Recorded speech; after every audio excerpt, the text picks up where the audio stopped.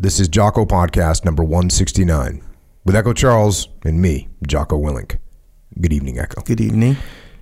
And tonight we have a return guest by the name of Jody Mitic. So before listening to this podcast, if you have not listened to podcast 24, 25, and 111, then go back and listen to those podcasts first so that you can hear about Jody's life growing up, joining the Canadian Army, his trials and tribulations in the Canadian Army, his successes and his failures, how he eventually became a sniper, served overseas, eventually in Afghanistan, where he was wounded badly, lost both of his legs, but drove on, became a successful politician in the city of Ottawa, and was carrying on with his life. But things were not as pretty on the inside as they might have appeared on the outside. And when Jody came back on for podcast 111, I had a suspicion that things might not be going that great. There seemed to be something lurking just beneath the surface, and for whatever reason, and there is no good reason that I can give, I didn't say anything. And I actually talked to a couple of my buddies who thought the same thing, who said, man, Jody didn't quite sound right on that. And it was the same thing that I thought. It was the same thing that I could sense in my gut. And my gut was right. There was more going on behind the scenes. And Jody is back today to explain where he's been, what happened, how he slipped off the path, and how he has gotten back on it. So Jody. Jocko. Welcome back. Thank you, brother. And I guess I mean that in more ways than one. Yeah, man. Yeah. So talk to me, bro. Jeez. Getting wounded sucked. And you know, when was I here last? Probably about a year ago. January 2018, I think. Kelly and I rolled through. Kelly wasn't there, but I don't know if anybody can see her here. But Kelly is my fiance and my best friend. Mm-hmm. She's present. And she's present. If you're not watching on YouTube. Yeah, and so is our dog Athena. But anyway, yeah, man, I spent 2007 to 2017 pretending I had prosthetic feet that pretending it didn't matter. I guess that I'd had my feet blown off, and Kelly saw what happened. Like at some point after I was elected, what was the position you were elected to? City councilor. So I don't know. You call them aldermen down here, maybe. Yeah, something like that. And because I had just come off the Amazing Race Canada. And I was second place on that, so I was popular in Canada, and so that helped me win the election, but also raised my profile in Canada. Mm-hmm. And so they made me the sports commissioner for the city, and I was the veterans liaison and things like that. And my personal relationship wasn't going that well, and you know, things like that. So things in the background, like you said, of life. You know, everyone says, "Oh, you look like the perfect family," but you know, like it's what else are you going to put on Facebook, right? I mean, that's what it's for. And you know, we were just going in different directions, and that's fine. So I actually, we actually split up and moved out in fall of 16, and I found the politics job, frankly, as eager and as I was to serve, because politics, despite what most people think, is service to your country. Most politicians could probably make twice as much money doing other things. And just like when my book came out, Unflinching, I had that deal in place before I started campaigning. And I was like, well, and also the Amazing Race, right? So I was like, one of these things will work out. Mm-hmm. Turned out I got you know, what do you call it in craps where you throw and you get the dice are good? 7. Okay. I got 7 with every roll. So Nice. the show worked, and then the book worked, and then the election, I won it. So I had all these things to juggle, and when I got elected, and I was like happy about it because I was like medically retiring. That in 2014, I medically retired, and didn't want to, of course, like all soldiers, right? We want to carry on. I wanted to train more snipers and more troops, but anyway, I'm in service to my country. Awesome. And people tell you something like, going out for the SEALs, it's not what you see on TV, and it's this and that. And you go, yeah, okay. And of course, you know that. But until you're there, there's really no way. No one can prepare you for it, right? You have to experience it. You have to actually live it. Yeah, like sniper school, you have to go. Like, there's no way to prepare unless you do it. So politics is the same. And I'm a straight guy, and, we are honorable men for the most part, and we do our best to stick to our word. And politics, I'm not saying that it's not that, but there's a whole lot of pretending. And by pretending, I mean you have to say one thing and mean another. And it's not necessarily lying, but it's not necessarily the truth. And the political brinkmanship that is with that job means always holding your cards very tight. And I'm a combat guy, I'm action. I'm about getting things done. And although that worked in a lot of ways for politics, and in a lot of other ways, it wasn't meshing. So I had a couple colleagues on council that I liked and I hung out with, but for the most part, I didn't have any friends. Mm-hmm. Does that make sense? Yeah, definitely. Yeah. And my soldier brothers and sisters, they were around, but now I'm this guy who's a politician and a best-selling author, and I was on Amazing Race. So whenever I hung out, it was like, hey, let's talk about what you're doing, me. And I'm like, can we just talk about the last UFC? Or, hey, what's going on at the unit? Or what's the latest equipment acquired that's cool? People are inviting me places. I'm the guest of honor here and this. And I'm like, I'm missing just being Jody. Mm-hmm. And it got to a point where I was, and then on top of it, my legs were not cooperating. Like, they just didn't want to take the beating of everyday life anymore. And so I started drinking again. And it was drinking to mask the pain mostly, but also. So what does that look like when you, first of all, how long had you stopped drinking for? Or did you completely stop? I never stopped drinking, but because I got addicted to the opioids, because I got addicted to my Oxycontin, I didn't want to take pain meds. Mm-hmm. So at the end of a day, long day, so I'd show up at the office usually between 6 and 8, if depending on what was going on, of what committees I was sitting on, or of council, what meetings. And then politics is all about being places to shake hands as well. And I love that part. Meeting people, talking to people, it's awesome. I have me and the mayor got along, and I get along with the other two levels of government, and it was fun. And you go places and you represent veterans, and that's the important thing for me. And the whole point to get into politics was to be a better representative for my brothers and sisters that are now veterans. Yeah, because I got to throw this out there where you talked about how when you're a politician, you're serving your country. And unfortunately, there's a lot of politicians that when they're politicians, they're serving themselves. Yeah. And I'm sure you must have seen that. And I know that's what makes people get that stereotypical negative attitude towards politicians, because oftentimes politicians are just looking out for their best interests. Yeah. And whether that means they're doing things inside their district because they just want to get something for themselves, like more money, but oftentimes they're just doing what they need to do to get reaffected, which is still self-serving.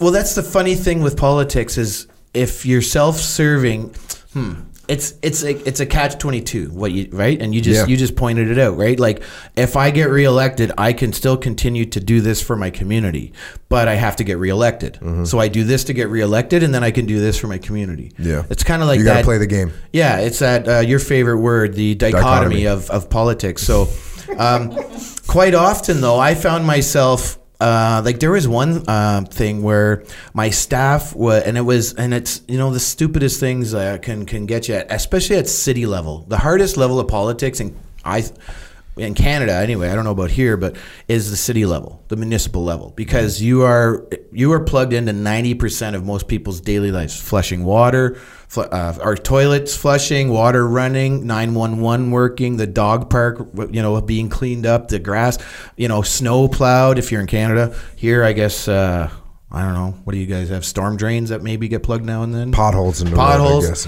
Potholes is a huge issue in Ottawa, actually. So, you're always on. So you go around, you meet people. And so, I love that part, but my legs started to just go. And so I didn't want to take the pills. And what causes that? Is it just the friction beat down on your legs all day long, every day? Well, it's like, your elbows are designed for, a certain amount of weight bearing, right? And the skin there, it can handle it. But now try weight bearing on your forearm. Yeah. Unless you really work at it, and even then the skin there will never take weight like your elbows will. And that's what happens with prosthetics and with amputations. And so I was also wearing my legs in what's called a suction system. And so what that is the liner around that I put over my leg before I put them into the socket has like a gasket, and it pushes the air out. And it's a one-way valve. And so then it's it's a vacuum, right? And so that vacuum was constantly pulling on the leg. And for most people have no issue, but for whatever reason, and I looked around and I realized that most double below knee amputees use a sleeve.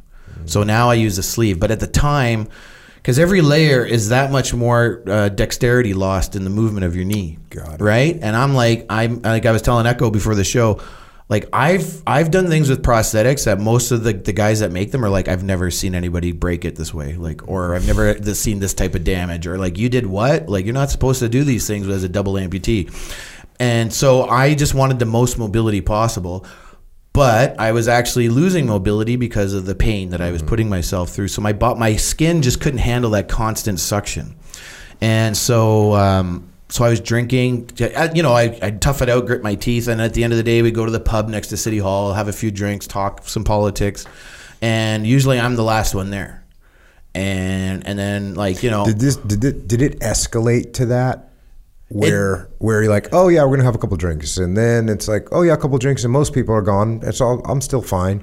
And then eventually you look around and you're like, oh, I'm the last person here. It's been 3 weeks since I've been the last person here. It was like 3 months, yeah. It was 6 months, and then and I was known now, and then in City Council, like the inside politics of City Hall was Jody. If you want to party, call Jody. Or where's Jody at? That's where the fun is. And, and I'm not saying like it was like crazy things that you see on House of Cards or anything like that. But if there was an event, I was there, and again, like for a bit of it was avoiding going home and dealing with that situation properly. And then the more pain I was in, and then the more pain I'm in, the more I'm drinking. And then the more I'm drinking, and then you're just putting yourself through more damage, right? Like you're out later, but because you're not feeling it, you're out later. Then you're causing more damage, right? So I move out fall of 16, and then in spring of 17, my legs they're done. They're just like I came back. I did this thing in Canada called Canada Reads, and it's a national thing where like you read a book and then you try to get it to win the contest. And it's a week in Toronto, and I did that, and I gritted my way through it. And then I got home, and I was at my old house with my ex and my kids, and I took my legs off after, because I went there straight from the flight because I wanted to see the girls, and I took my legs off, and like my ex, she was there the night I was wounded, and she said that she'd never heard me in the 10 years she's known me make those types of pain sounds from pain. And because I took my legs off, and it was just like torture, like because while you have the pressure on and you're using them, like it kind of, then you sprain an ankle maybe, and you go around on like it. Numbs it for. Yeah, but at the end of the day, when you get off, take the weight off, that's when it really hurts. That's basically what happened. And she was like, wow, I've never heard you make those noises. You must be in real pain. So after that, I just couldn't wear my legs anymore. And that's like, I saw you almost a year later. I was still in my wheelchair. Yeah. How much of that is, I know you were going hard, working hard. How much of that is because you're spending an extra 3-4 hours a day standing around at the bar drinking? How much of that is because the damage that alcohol is doing to your system? Oh, yeah. How much of it is self-imposed? good 50%, I'd say. Yeah. I mean, just getting out of bed and putting the legs on hurt. And then, it's like again, when I always go to the ankle because I used to sprain them a lot when I had them. And that sucks as an infantry guy, but I learned how to tape them and I did some exercises. But like once getting into your boot, once you're in there though, and you lace it up and you're usually good to go then, right? So that's what I was doing every single morning for like a year. And then I'm just going to say it now, I started abusing cocaine. And then because when you have a few drinks, you start to wobble, and unfortunately, I picked up the habit after my first rotation in Afghanistan. It was kind of like seeking that thrill again. I don't know. I'm sure you've had a lot of troops tell you this type of thing, but and it goes out of your system in a couple days, and whereas weed is there for months at a time. And I don't know. I hadn't touched anything since like high school when my buddy's hot mom sold hash. And me and my other buddy would hang out and buy. I'd buy it. I only smoked it like 3 times. But anyway, then you're out even longer, and you're still wearing your legs even longer. And what was the how did you? You kind of just said, oh yeah, I was drinking and then I was doing some cocaine. Yeah, I know. For me, that's a big step. Like, I mean, we need to, because here's the thing. I want people to understand what opened that door up. What made you say to yourself, you know what? I'm a politician or I'm a wounded vet. I can do kind of whatever I want. Well, that was part of it. Yeah. Because I had so much success and I was so much, it was my name on the door. And at first, like I went in with full intentions of doing the honorable thing and this, and being a stand-up guy, and I think I was for a lot of part, but where I started going down is when it was the booze and the coke started to fill in the gaps where I should have been at home or in the gym or things like I was seeking immediate reward. Like I would like say I powered through a week of pain and like getting up early and going because I was right up until I moved out of the house, like I was training for a bodybuilding show. I was looking good. I was feeling good. I was going here. I was going there. I kind of started feeling arrogant, I'm Jody Mitic and I work my ass off and I'm going to party my ass off this weekend because I can. And then it went from the weekend to, okay, it's Thursday, and we got no meetings tomorrow at City Hall. So I'm going to sleep in tomorrow because tonight I'm going, and there's always events. There's always events where you can go and eat and drink and meet people and look cool. And I was the guy who did Amazing Race, wrote a book, got wounded in Afghanistan, powered his way back, got elected, like I was always on display, it felt, So when I was allowed to be myself, I kind of just let loose. I'd like light the fuse on the rocket. And was anyone advising you? Was anyone pulling you aside going, hey bro, you gotta tighten this up? No, because I was the man in my world. I was in charge. Like my assistant, he tried his best, but it's not something like even Kel, like she was around for a little bit. Like it's not something you just walk up and go, "Hey Jocko, are you doing Hey Jocko, are you doing coke?" Unless you have that relationship with someone, you can't just open that door, right?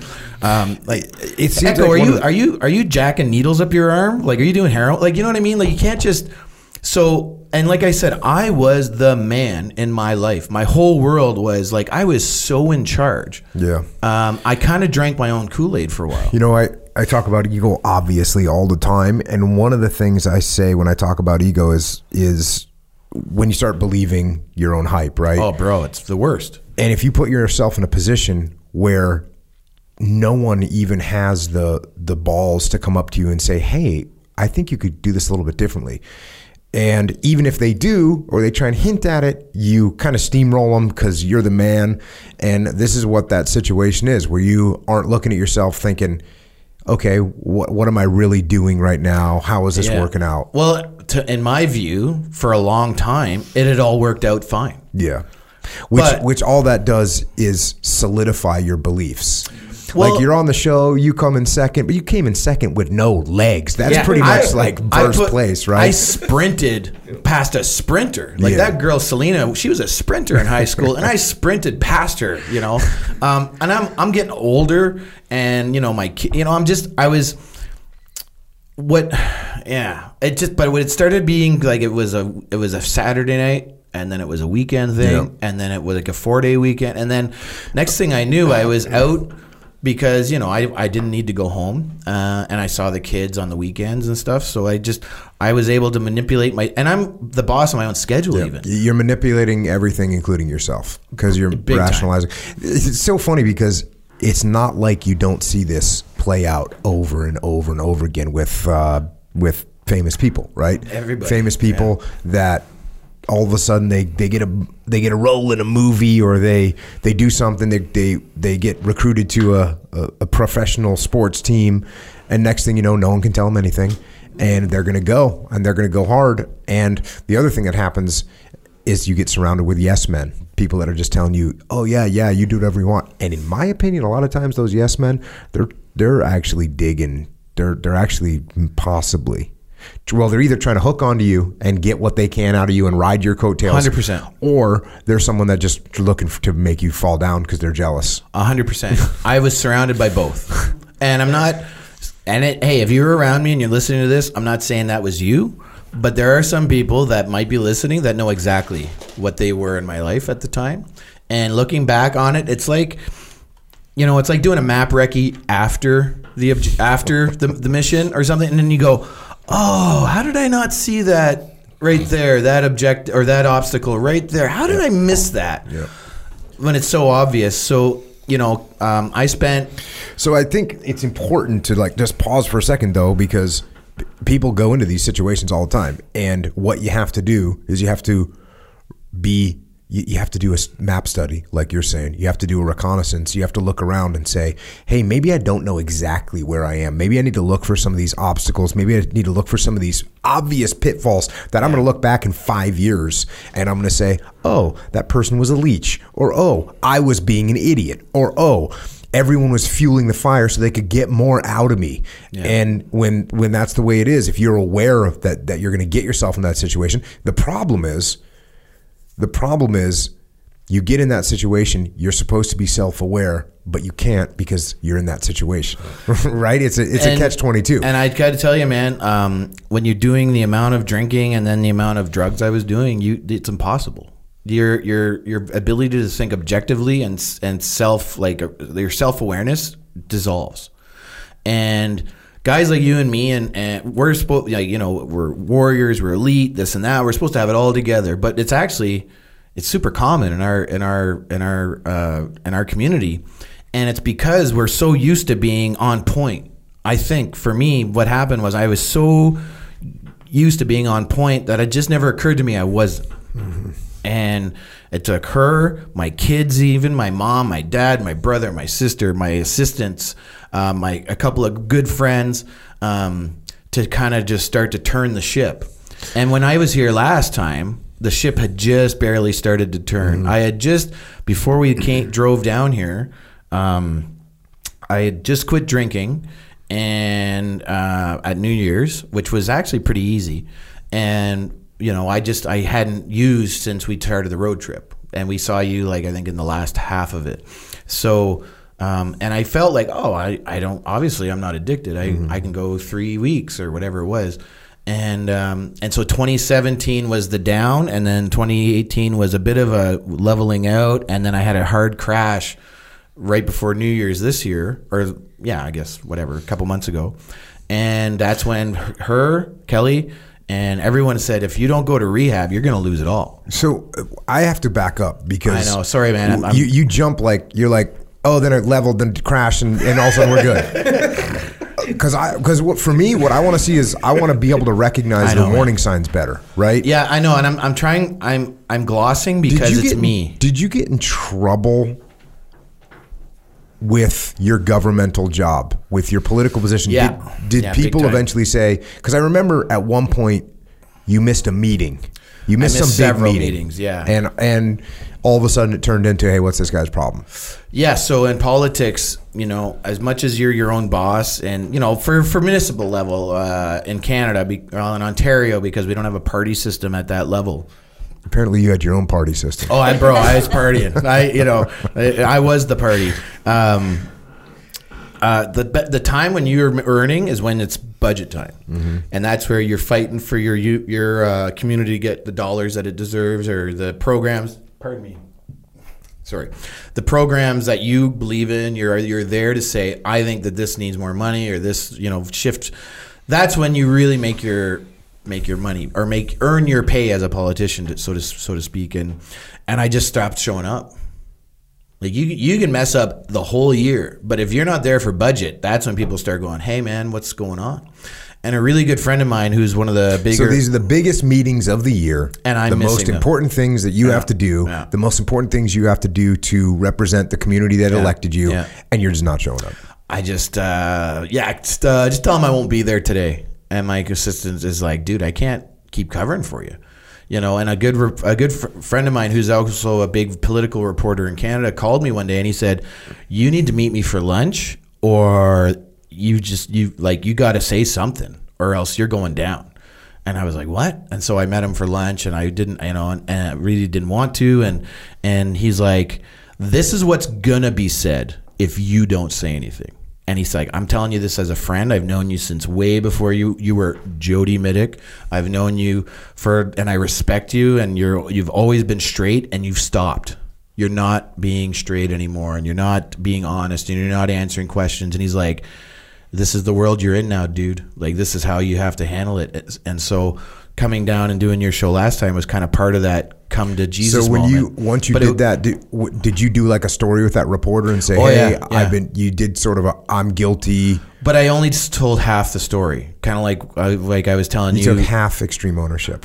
I took half of the ownership. Yeah, I admitted to drinking, but I still didn't have it in me to admit to the drugs.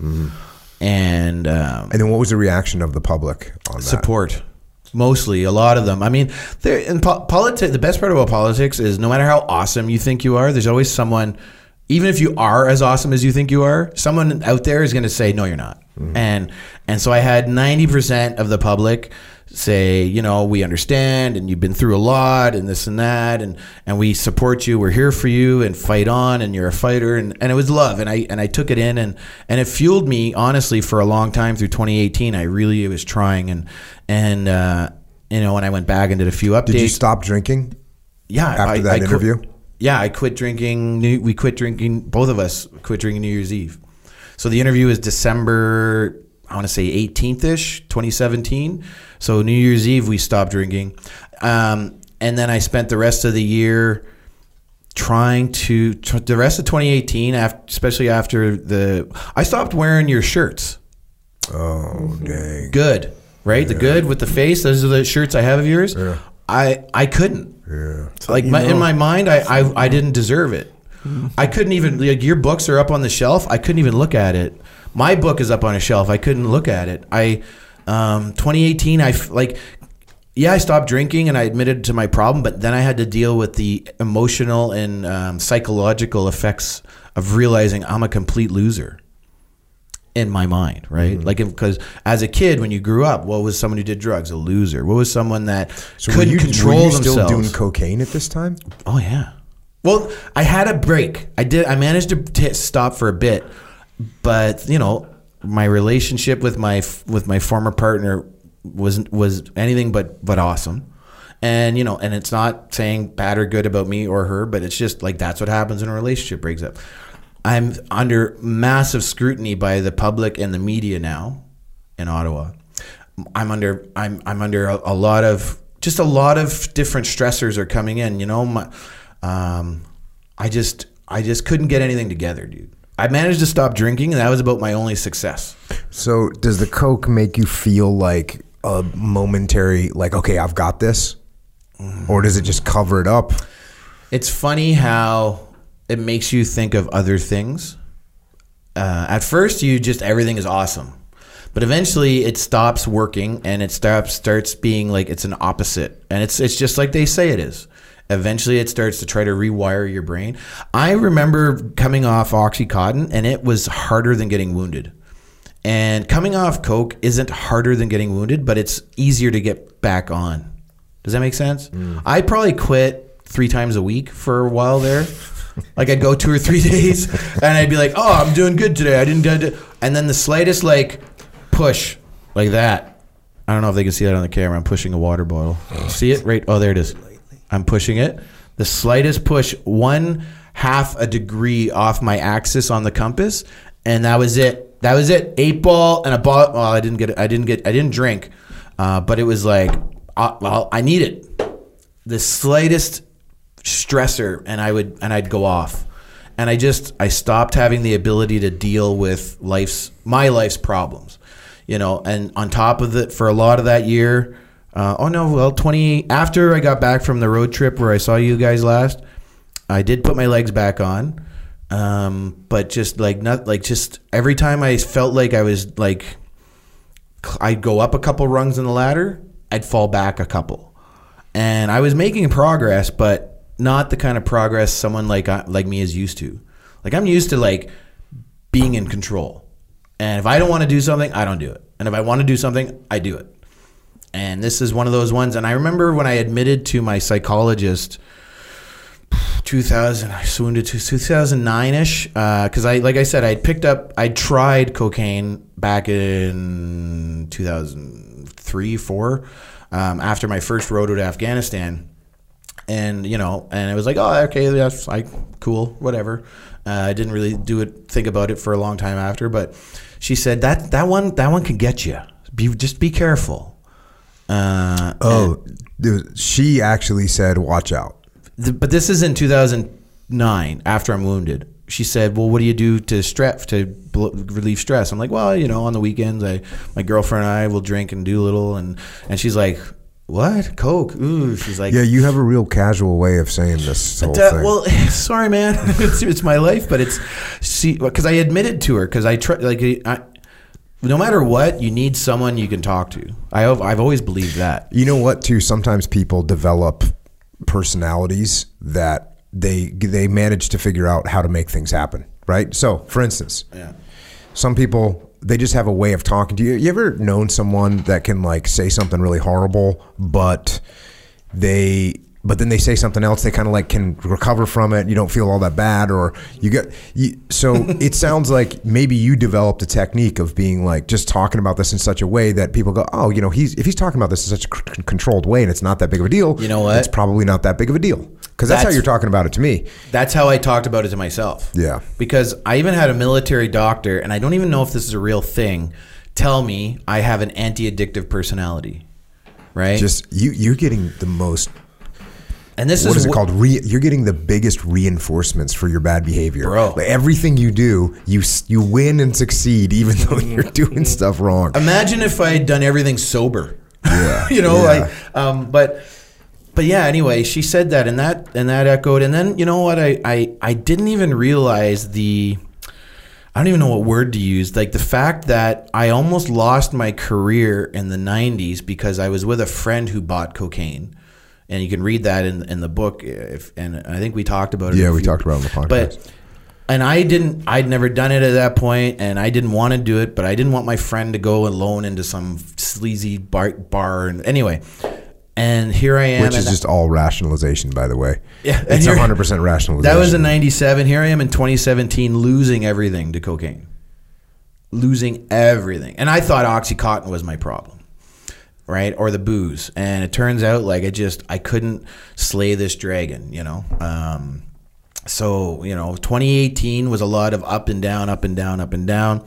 And yeah, I gloss over it because there's too much to talk about on a podcast. But you and I would message back every now and then, and even the last show, you said, I went through your texts and I saw you said the enemy outflanked me and this and that. 2018 was me figuring out how to regroup and reorganize, and I'm still. And I realized too, dude, like anyone who's been wounded in action or hurt in life.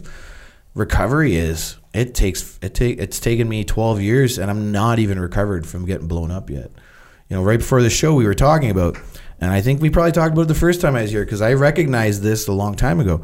I was prepared to die or get that awesome wound I can brag about at the barbecue when I'm old. We sent a lot of bandages and body bags to Afghanistan as a force, and I think you guys did too at first. We didn't even think about all the career-ending injuries that are possible, because we aren't draftees. We aren't the greatest generation. We're professional soldiers.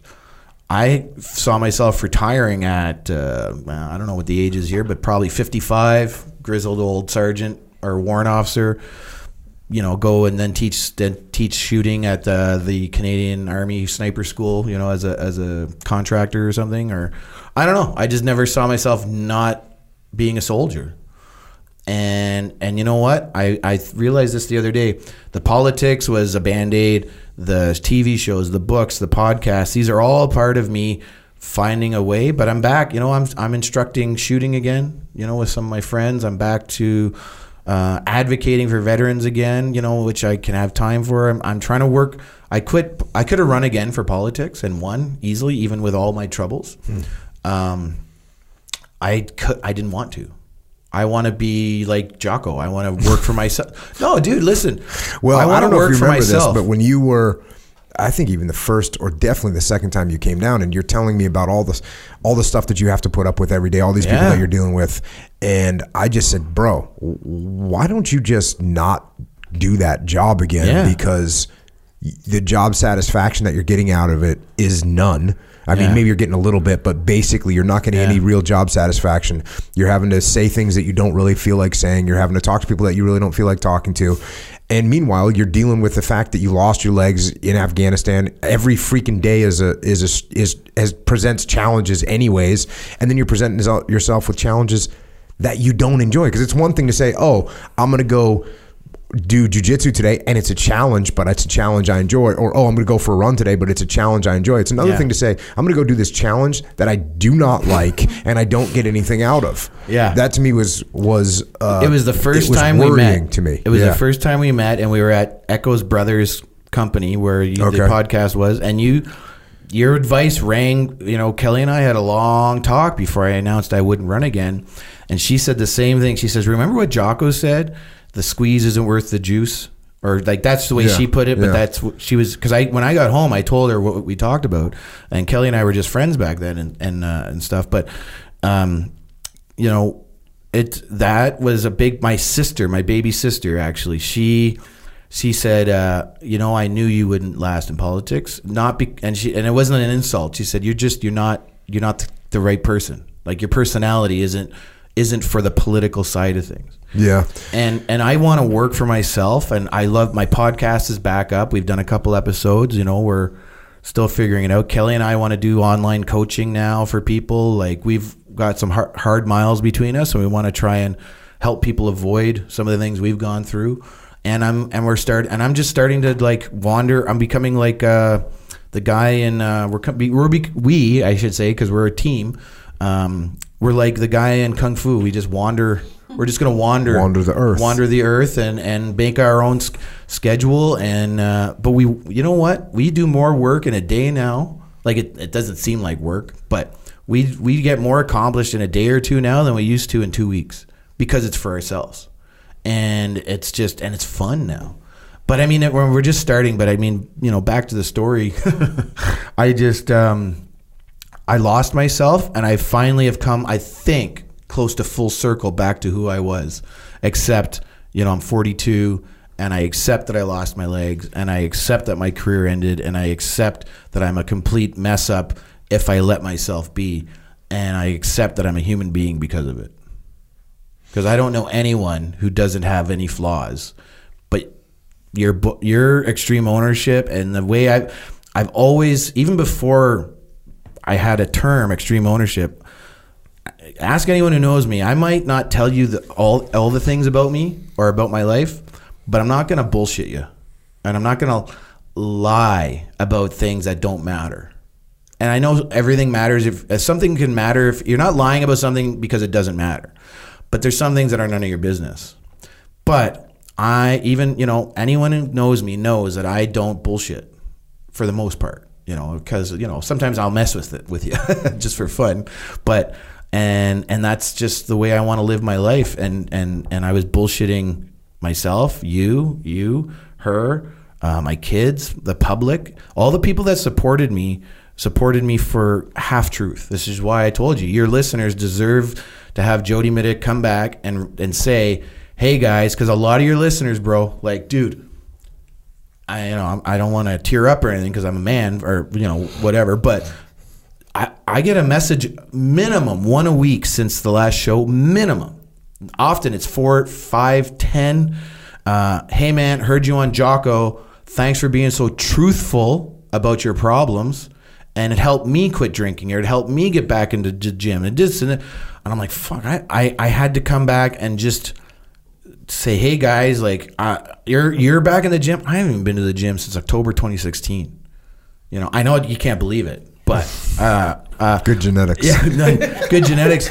But I mean, I'm just saying, like, I felt like a fraud, dude, and I hated it. And like, she would watch me, like, I would get a message, and I'd be like, oh, you know, I'd like throw the phone, and she'd be like, did you get another message from someone who heard you on Jocko? And I'm like, yeah. And my podcast is nowhere to be found. And the book, I could have made twice as much money on that book if I had been put together enough up here to tour with it more, to go out with it. And I still could have done my job. But I was compromising myself so much on the front end that on the back end, I couldn't keep it up. You know, so I had to, it was like, do politics well or do the book well? Can't do both well. I stopped being able to multitask and everything. And I just wanted to come on the show and say sorry to you guys and all the listeners and just say, and I know a lot of them will say, you don't know what I owe you. And for me, please, you know, I owe you guys. You guys supported me, but you deserve the truth. And the truth is I was doing a lot more than drinking. And I did 30 days in rehab at the end of when did I go in? Right after Christmas. And I am back on a path of righteousness, if you want to call it that. I am trying to atone. I'm trying to rebuild some bridges I burned. And I've had people not return my call, and I don't blame them. I was that guy you see in the movies for a good solid three months there at the end of the year. I went full, I don't want to say that word, but I went full dummy, and I realize it, and you know, so that's anyway why I'm here. Was there a point? What led you to say that you were going to go to rehab? Well, I mean, for the cliche is, you know, what was rock bottom? At what point did you look at yourself and say, "Damn, I got to get my shit together now"? My girls needed me. Kelly needed me, my mom needed me, my dad. If everyone in your life is telling you there's a problem, there's a problem. And they managed to get through the static that was in my head. And Kelly has had some serious health issues that weren't being helped by my behavior, to say the least. She suffered, do you mind if I tell them? So she had a hysterectomy, right? In Feb 2017, which is all part of the story. And she almost died on the she then got sepsis and then almost died. And at the time, our relationship wasn't an open thing. And I couldn't be there for her. And then my legs stopped working and we couldn't be there for each other, even in private. And then, so that was 2017. So she's trying to, look after me and herself and her own relationship changing. But anyway, so she had a cardiac moment from the stress of watching me destroy myself. So Kelly had a cardiac moment.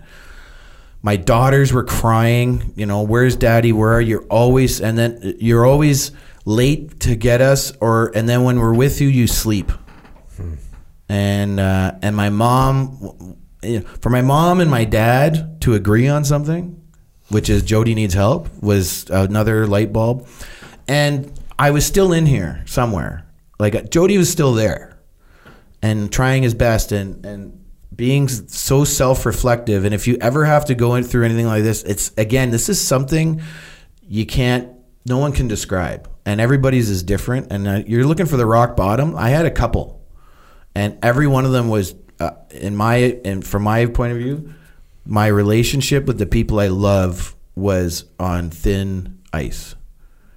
You know, if my best friend, my soulmate, and my future wife, the person I want to marry, is saying, my health cannot sustain this, so I will have to leave you because for my own health, never mind my health.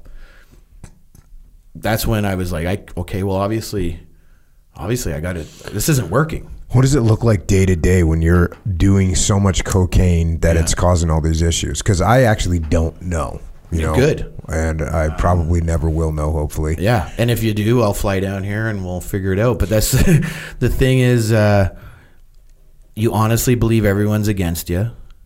You honestly believe there's no right move you can make except calling that guy who has the stuff.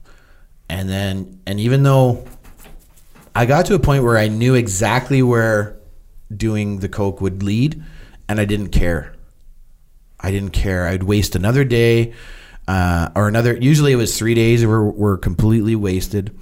Because what does that look like when you waste 3 days? You buy a bunch of cocaine. You do a bunch, and then you can only do so much, right? Before you just feel like you physically just can't do more than you can, or you could, and because of who I am and the way my mind works, I'm always aware of, okay, there's ODing is possible. There's just your body could physically give out if you like.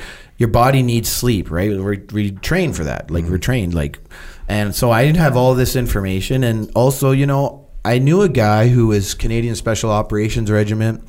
I didn't really know him that well, but in his mind, and he would brag. He would say, "You know what? I'm gonna die in a room full of cocaine and hookers," and he did. He did it to him, but he wanted to. I didn't want to die. I have no interest in dying.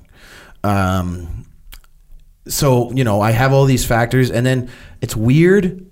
But near the end, and here's another rock bottom moment. I started buying booze again. Oh. Because booze and coke, one brings you up and then the other one brings you down. And that's why they go together so well. And if that's what you're looking for, but don't, kids, okay? So when you do a bunch of coke, when you say you waste 3 days, what are you doing? Nothing. It's not like hyper productive. Hey, I'm going to go write another book. Not when you're in the state of mind I was at first. Yeah, a little bit would take you through the weekend, and you'd get your email inbox will be empty. It might not make, some of your replies might not make a lot of sense, but you get through them. You might read that book you've been wanting to do, and you might binge watch Friends or something. I binge watched a lot of mindless TV on coke, like Friends, How I Met Your Mother, the show House, Scrubs, things that didn't matter. Because I couldn't watch, I love documentaries, but I couldn't watch them because they made me too sad. And then I couldn't watch ones that were about people, like success stories, because then I'd feel like a failure. So I watched all this meaningless TV. And that's what I would do. She'd come by and I'd be watching episode 300 of How I Met Your Mother. Have a pizza box there with one slice with one bite out of it. And maybe I was drinking a protein shake or something, because I had to you got to hydrate, bro. You got to hydrate. And so she'd show up with a 6-pack of Gatorade and Alpha Brain or another generic nootropic. Because that was the thing. I was like, oh, as long as I got my nootropics. Yeah. But, and so that's 3 days. And because I wasn't wearing my legs, I literally sat on the couch. Look at my posture right now. This is from sitting on the couch for a year straight. I got to work now, and yeah, man, some of your behavior is inexplainable. And I'll tell you right now, I did some behavior that I'm just I don't know. It's I don't know if and then I wasn't evil or anything, but I was not a good guy. I'm lucky to have her next to me. I'm lucky that my kids still talk to me. I'm lucky my mom didn't disown me. At the end of the day, they all came together, and I sucked it up. I manned up. I took ownership, and I went to rehab, and I did what I did in my book. That line where I say I went back to training. I got sent to as punishment. I got sent back to battle school. Yep. And I had a choice. I could be the asshole that I was the first time, or I could show up in shape with my boots polished and my uniform ironed and be the best candidate, soldier that I could be. And I did that. And I went to rehab and I did that. And then within 30 days, they were offering me a job. I got one more question about the bottom. So you basically, this happens for 3 days. You buy enough cocaine for 3 days, and then you're watching TV, you're eating pizza, you're sitting around, you're just in a bad place. Then you run out of cocaine, and then when you are not high anymore from the cocaine, are you like, okay, I just want to get more cocaine? Is that basically what happens? Usually you go through a period of self-loathing. Okay, I was going to say, is there any point when you sober up and you go, dang, why am I doing this? Like, I'm an idiot. A lot, but also it's a joke in the community, or those that partake, because it's called the cocaine blues. Because your system has been hijacked and hardwired, and it's kind of like when you nitrous your engine. Right? And you just nitrous it till it redlines. Eventually, there's nothing left. So that's what happens. As soon as you like let the nitrous out, the engine kind of like goes. It has no power for a while, and until it cools off. And that's basically what you go through. And the only way to remedy it, unless you power through the 2-3 days or the week, depending on how long your binge was, till your serotonin levels come back. And it can take. And at this point, I was abusing for a year, right? Like steady. Well, actually, by the end of last year, it was 2 years, steady. 2017, 2018 are basically a write-off for me. As much as I got certain things done, a lot of it was a write-off. But you go through, as soon as it's done, you're like, I'm never doing this again. Oh my God, I can't. I'd call her and I'd be like, I'm sorry, I can't believe I did it. She'd be like, all right, well, I've heard that before, you know. At first it was optimism. Okay, good. Yeah, we'll work on this together. But then, you know what? And then, like I said, you know, remember when I said an inch off your azimuth or whatever? Now it's like a millimeter. And you're like, all right. And unfortunately, the guy delivers, you know. So you don't even have to get dressed. He just comes to the door and, like, you know, and then put it on my tab. And, you know, and yeah, and even when that guy says, "Are you sure?" That's another indication. Like when the guy who makes money off you being an idiot thinks you're an idiot, you got to start thinking about life choices. And you know, I did it. I went through it, man. I'm here to tell the truth to you and the listeners, because, or the watchers if they're on YouTube. Like, I can't hide it, and to pretend I just had some issues, like a lot of people you hear in the media, right? Oh, they're having some issues. Just say what it is, man. It's just, well, as soon as I went on a show in Ottawa, the same guy who came to me and I went on a show and I said I did cocaine. I felt like 1,000 pounds, man, off my shoulders. And he's like, I did not expect that. I said, I know, man, and that's how much of a bullshit artist I became, and I hate it. I hate it. My ex even said once, she said, you weren't a sneaky bullshitter before, you know, like, you got to stop this. And, you know, it's, you know, the extreme ownership comes in here, because even when I first, back 20 years ago, when I first got sent back to training as punishment for being an idiot, I owned it. Anyone would say, hey, are you the guy who got arrested for coke? I'd be like, well, I didn't have it, but yeah, that was me. Because what are you going to do? Say no? Like, you know, and I always tried to live that way, and I lost myself to this stuff. And I stopped being honest with everyone, especially myself. And that saying that you got to look after yourself before you can look after anybody else is 150% true. You know, and Kelly even learned some lessons here, because she didn't take enough time to recover from her surgery, and it almost killed her again. You know, because she was worried about at work and her kids and this. You got to worry about yourself. And again, man, I'm on like a redemption tour almost, I feel like, and I love it. I love it. Like where were we? I forget where we were, but you know, somebody said something. I went, oh yeah, I just got out of rehab for cocaine, and they went, oh, okay, so coffee, because I think they wanted to get a drink, and I'm like, yeah, I just got to rehab. You know, it's a great conversation starter or ender. So talk to me about rehab. What goes on there? you know, it's a whole lot of just being told to think about how you're living your life. I did usually for cocaine they want 90 days. I was only willing to commit to 30 because I still had a little bit of like that ego going and stuff. And I did the 30 and I did okay. And like I said, they were offering me a job, or like, you know, we were in talks about maybe working there. But you know,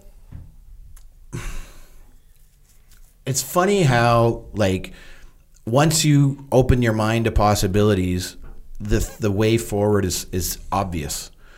I have no business being in this town called Brockville, where the rehab place was. But if I wasn't there, Kelly and I wouldn't have found this building, the one I was sending you, which inspired us to remind us that 2 years ago when we first moved out of our house, or 3 years ago now? Holy crap. Almost 3 years ago now, when we first moved out from our old relationships and we're trying to establish our own, my goal before I got elected was I wanted to open a gym. And I wanted to build a community of positive people. And I wanted to like wake up every morning, have a coffee. Like, I don't know why, but in my mind, I have an image of me in shorts with a long sleeve t-shirt, opening up like a garage door and having like people come in with gym bags. Like, hey, Jody, how's it going? Good morning, sir. You know, like, and not sir, like, hey, sir, but like, cause I'm like the leader, or like I'm the Papa Bear of this group. And that's what Kelly and I call ourselves, Mama and Papa Bear. And you know, even in rehab, they started calling me Papa Bear because I'd be like, I was almost twice as old as most of the people there. Most of them were like late teens, early 20s, maybe 30. Some of them were 30. But, you know, even the older people, like there was like one woman there in her 60s and she'd be like, hey, Papa Bear, because that's just who we are. You're the same. You're like me, but like, and Kelly's the same. And we want to look after people. We can't help it, right? You know, and the rehab people, look after yourself. But anyway, Kelly comes and picks me up and I'm given a day pass. You know, Echo, they let you go out for the day if you're good. If you're a good boy, Echo, they let you go out on rehab. And so we're driving around. That's when I saw that building. I think I sent you a picture too, didn't I? So. Yeah. 1905, this thing was a wood mill. Beautiful, big wooden beams, like a beautiful building. Unfortunately, it would have been more to repair it than it would have been to buy it. But it put our minds on this path to what a great area that is. The fact that we want to go back on this path of building this community. And so we want to build, so we're still doing it. You should hear, Kelly and I drive a lot because we have our best meetings. Our business meetings are when we're driving. And so we want to open, it's called HQ, and it's going to be a fitness wellness center. And it's going to be more of a community than anything. Kind of like if you want to just come chill, you can come chill. I want to have a library. I want to have a podcast studio. I want to have classrooms, and you know, and we're gonna just like be there to help you live a better life. And the best way for me to live a good life is to help you live a good life. And I've realized that now. Like even when I was in my military unit, like. Even if I wasn't hungry, I'd grab extra food and bring it back to the boys. You know, if I realized like there was something shiny around to be had, I'd like find a way to get my hands on it for the team and stuff. You know, I'm my happiest when I'm looking out for others, and I know, and at the same time though, you know, they're looking out for you, and it feels good to have friends and family and you know, a tribe around you, right? Like, you know, we're tribal animals, and do you know Tate Fletcher? He was Joe Rogan's buddy. Yeah, for sure. Well, I don't know him personally, but right. So I met Tate in 2013 when I did a piece for Vice at the University of Southern California about how they do virtual reality to treat PTSD.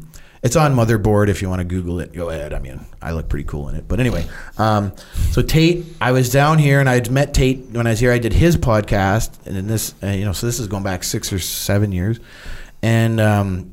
I've never met Rogan, but I mean, eventually I might. I mean, I know enough people that know him. But anyway, the point is, I was driving around with Tate, and we're here in California to do a course at Deuce Gym in LA, which Tate introduced me to the owner of. And this guy is just such a cool dude, and he runs such a nice gym and the atmosphere. So we're going to take his seminar.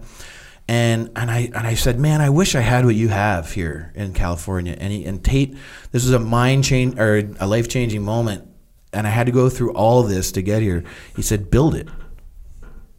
And I said, what? He said, if you want it, build it. And I said, okay. And it's taken me since 2013 to get back to here and go through all these other things to realize, like, I got to build it. That's why not going into politics again means I can do whatever I want. Like you said, man, like you're right. Like, it's tough. Like, there's moments of great happiness in politics, but unless that's what you want to do, like, it's hard. It's very hard. And guys like us, we're self-motivated to do things. And waiting around for others to do their thing, it's just easier to do your own thing, you know? Especially, you know, like, I know he was a German, but in World War II, his orders were find an objective and kill it. That was his orders at all times. Like, if you don't hear from me, find something and destroy it. That's basically the mission statement that Kelly and I have put before ourselves. Like, we want to build this place, build a community, and live a good life. And I never want to be the guy I was for the last 2 years. And but I don't want to say glad, but it's an experience that I've learned a lot from. Does that make sense? Yeah, it does make sense. It does make sense. It's sort of like the thing I told to Sam Harris when he was telling me that it's hypocritical for me because I say war is horrible and awful, but I always say it's the best experience of my life. And he said you're hypocritical for that? Yeah, and then, well, rightfully so. You can't say something's awesome and then say it's horrible. And I said, well, it's like this. And I asked him if he had ever known anyone that had cancer and survived. And he said yes. And I said, a lot of those people say, I'm glad it happened because they get this different perspective of life and different perspective of the world and different value of life and different value of the world. And so even though you wouldn't wish it on somebody, you're happy that you had to go through it. And so that sounds like a similar situation that you're in. I always tell people I had a great time at war right up to the last step because it's a horrible thing to do, but it's what I volunteered to be there. You volunteered to be there. Like, I always say, you know, because a lot of people say they're sorry for me losing my feet. And I say, you know, if I was a Russian draftee in Afghanistan, feel sorry for me. But I was exactly where I wanted to be. You know, and the fact that one of my boys didn't die because I stepped on that, you know, like like I said, if the guy in front of me had stepped on it, I'd be dead. If the guy in front of him had stepped on it, he'd be dead, and I'd be like, we don't know. I'm glad I was the one that stepped on it. But yeah, like, I loved doing my job. It was it was an amazing job, you know. And the people that you're around are some of the greatest human beings you're ever going to know on the planet, you know. So that's what I want to rebuild. I want to rebuild this brotherhood and this sisterhood, this community of like-minded individuals. And the saying, surround yourself with people that make you better. That's not what happens when you're on cocaine.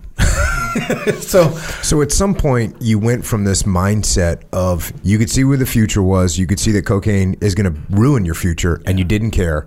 And at some point during this, you said to yourself, okay, I see the future with cocaine.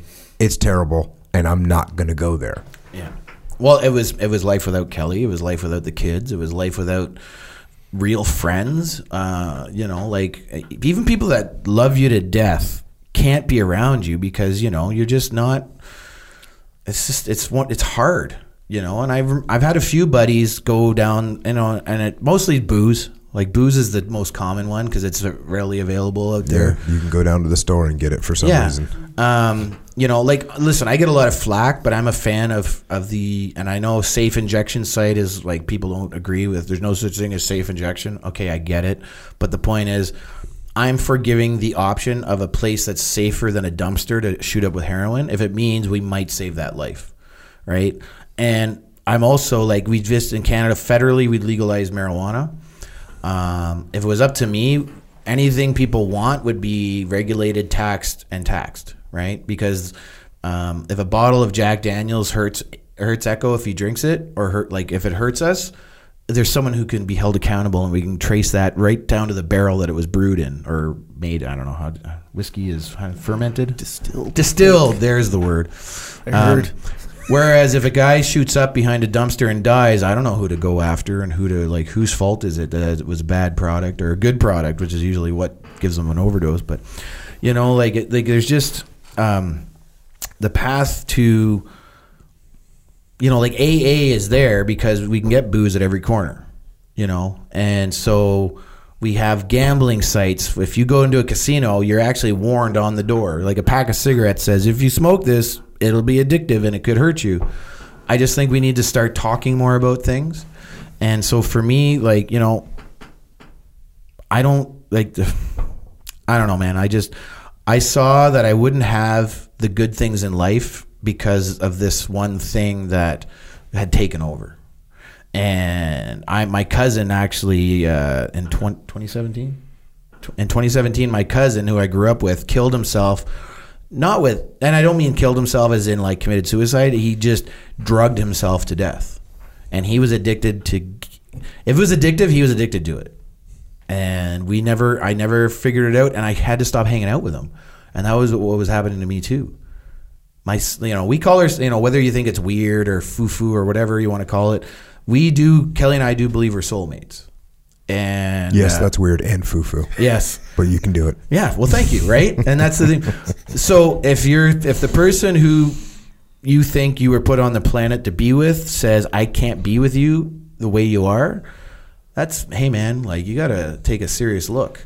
And so it sounds like that really was the critical thought in your head, that the person that you cared the most about at this moment in time is literally going to walk away. She had to, and I saw it. Shit away. I saw it. I was like, I had to go to rehab to give her a break, and to give my kids a break. When you went to rehab, did you say to yourself, "I'm going there"? Did you go in there with the attitude of polished your boots? Yeah, and you're gonna be the best soldier you can be? If I didn't finish that, sorry, I have ADHD. If you can't tell, but I went in there, polished boots, pressed uniform. I had my books. I made my bed. It was all like the basics. Get back to the basics, right? We even talked about this the first time I was on your show. I shaved my head. I started doing started working out a little bit, trying to get back into a little bit of shape. I started caring about what I ate again. I started taking my vitamins. I started, and I went in there, and I know exactly what I'm like when I want to portray that tough guy attitude, and that's what I did to keep people away at first. Because at first, you ever been arrested? Yes. Were you happy about it? No. Yeah. So I kind of went in like I'd been arrested, like I was the first time, not the second time that is in the book, but the first anyway. Like I said, I don't put everything in the book, but anyway, you're not very happy and you don't need friends. So I didn't go in there to make friends. So I was like a wall for the first week, right? But that let me concentrate on exactly what I was there to do, if that makes sense. And so as I was there to get better and do rehab, I don't want to say easier, but I got better at it, because it's a skill that you are actually taught in rehab, is how to be better. That's what rehab is. They're teaching you how to be better again. So like what kind of skills are they teaching you? Wake up on time. I know this sounds weird, but when you're addicted. Oh, that doesn't sound weird to me. I believe so it's like basic training almost. Get up, make your bed, come to breakfast on time. So if you weren't at breakfast, you lost your ability to make a phone call that night. And then if you missed any classes during the day, you would have privileges, given or taken as the day or the week went by. Now you're at a place where you pay money to go, so you'd think it'd be, how do you take privileges from someone? But they do. I was like, I'm a grown ass man. If I want to make a phone call, I will. They're like, no, you won't. I'm like, God damn it, you're right, because I signed that waiver. But I tried so hard that I got to, they were bringing me in. I'm not. Anyway, I probably shouldn't say too much, but within, I was only there 30 days, but within about, I'd say 15, 20 days, I was someone that was turned to by the other clients, and someone that some of the staff would turn to for backup in a certain situation. Or like I said, I went Papa Bear. But when I first got there, some of the other clients told me, when I first got there, they were like, this guy is a murderer. He's going to kill us all. Because I was just so focused, and I had this look, and I know, we get up in front of troops and try to, we got to be the toughest looking guy there. Some of them, and so I know how to do it, but I did that for myself more than anything. Because I went, okay, I'm back in basic training. I have to learn how to be a decent human being and how to look after myself again. And man, and they took you through checklists. A lot of my personality flaws stem from childhood, and I found that out. Like what? Like stuff I don't want to talk about, frankly. And you know, just things that once you read the literature, it's, oh, that is obvious. So you can and this is a conversation that we've been having. Sorry, and I didn't mean to be so abrupt. I'm not. No, it's fine. But what I mean is, I now understand, and that's for me understanding. Like most guys like us and girls, if I understand the cause, I can deal with the action, right? So, but if you don't understand, then it's just chaos. But if there's an explanation as to why my mind goes there, which then causes me these actions, now I can go back and deal with the cause of that behavior.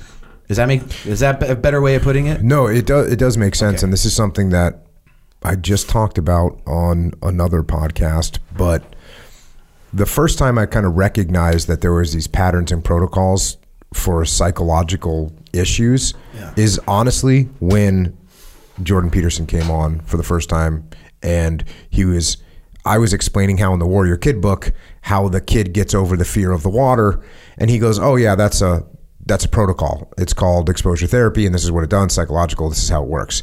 And I had just figured that out from just life, right? Yeah.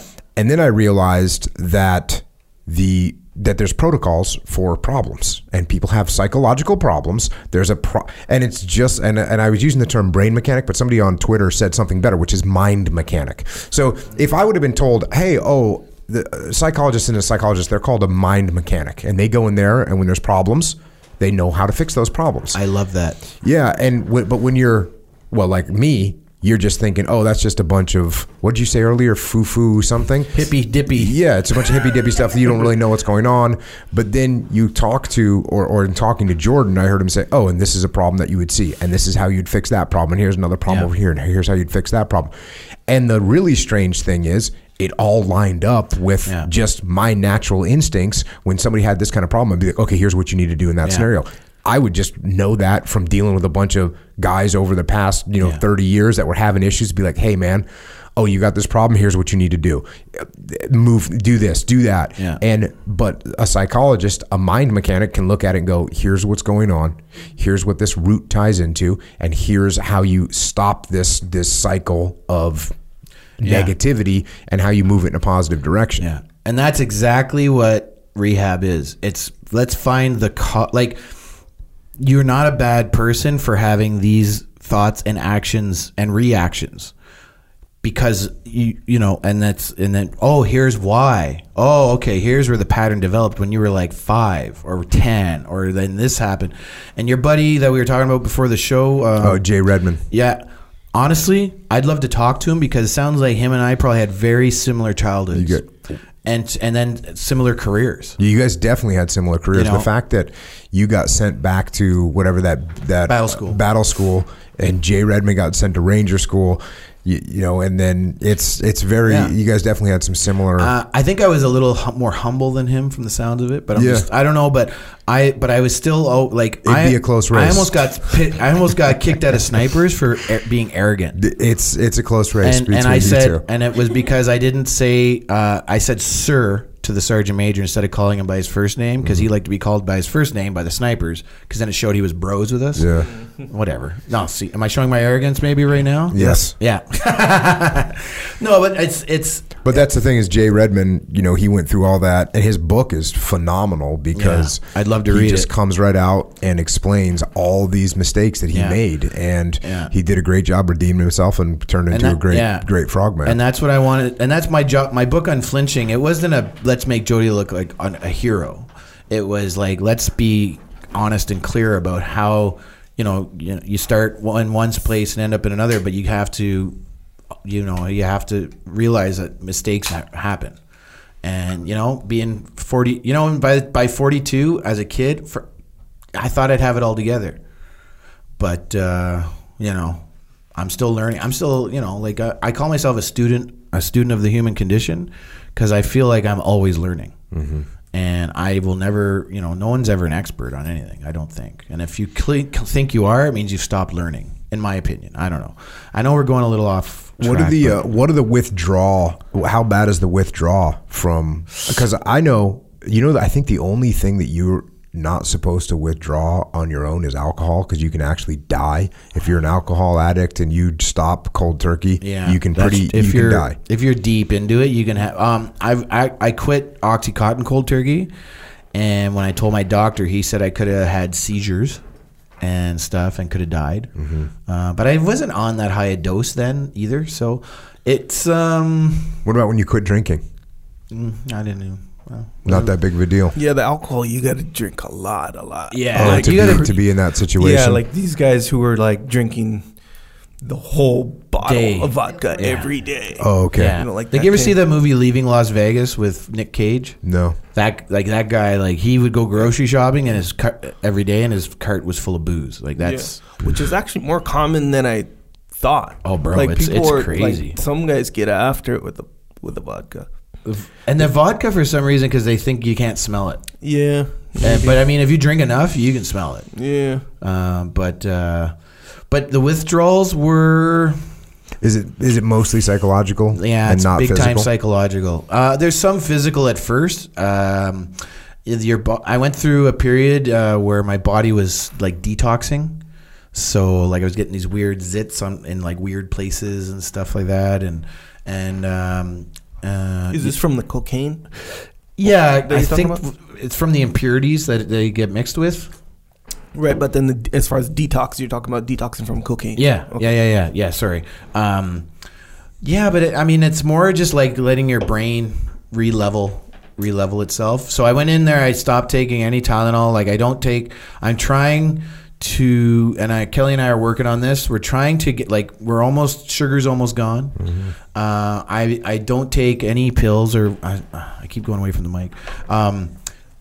Where were we, babe? We were in West Virginia doing some training we were doing some familiarization at a place that's built for 3-letter agencies. Mm-hmm. And my leg was just on fire because of the day we'd had, and she gave me 2 Tylenol and 2 Aleve, and I passed out like that.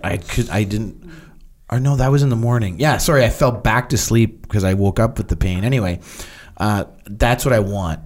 I remember the first time I took a Tylenol, and I was after I joined the Army, and we were on exercise maybe a year later, and I was in the woods, and my back was a little sore, so the medic gave me 2 extra strength Tylenol.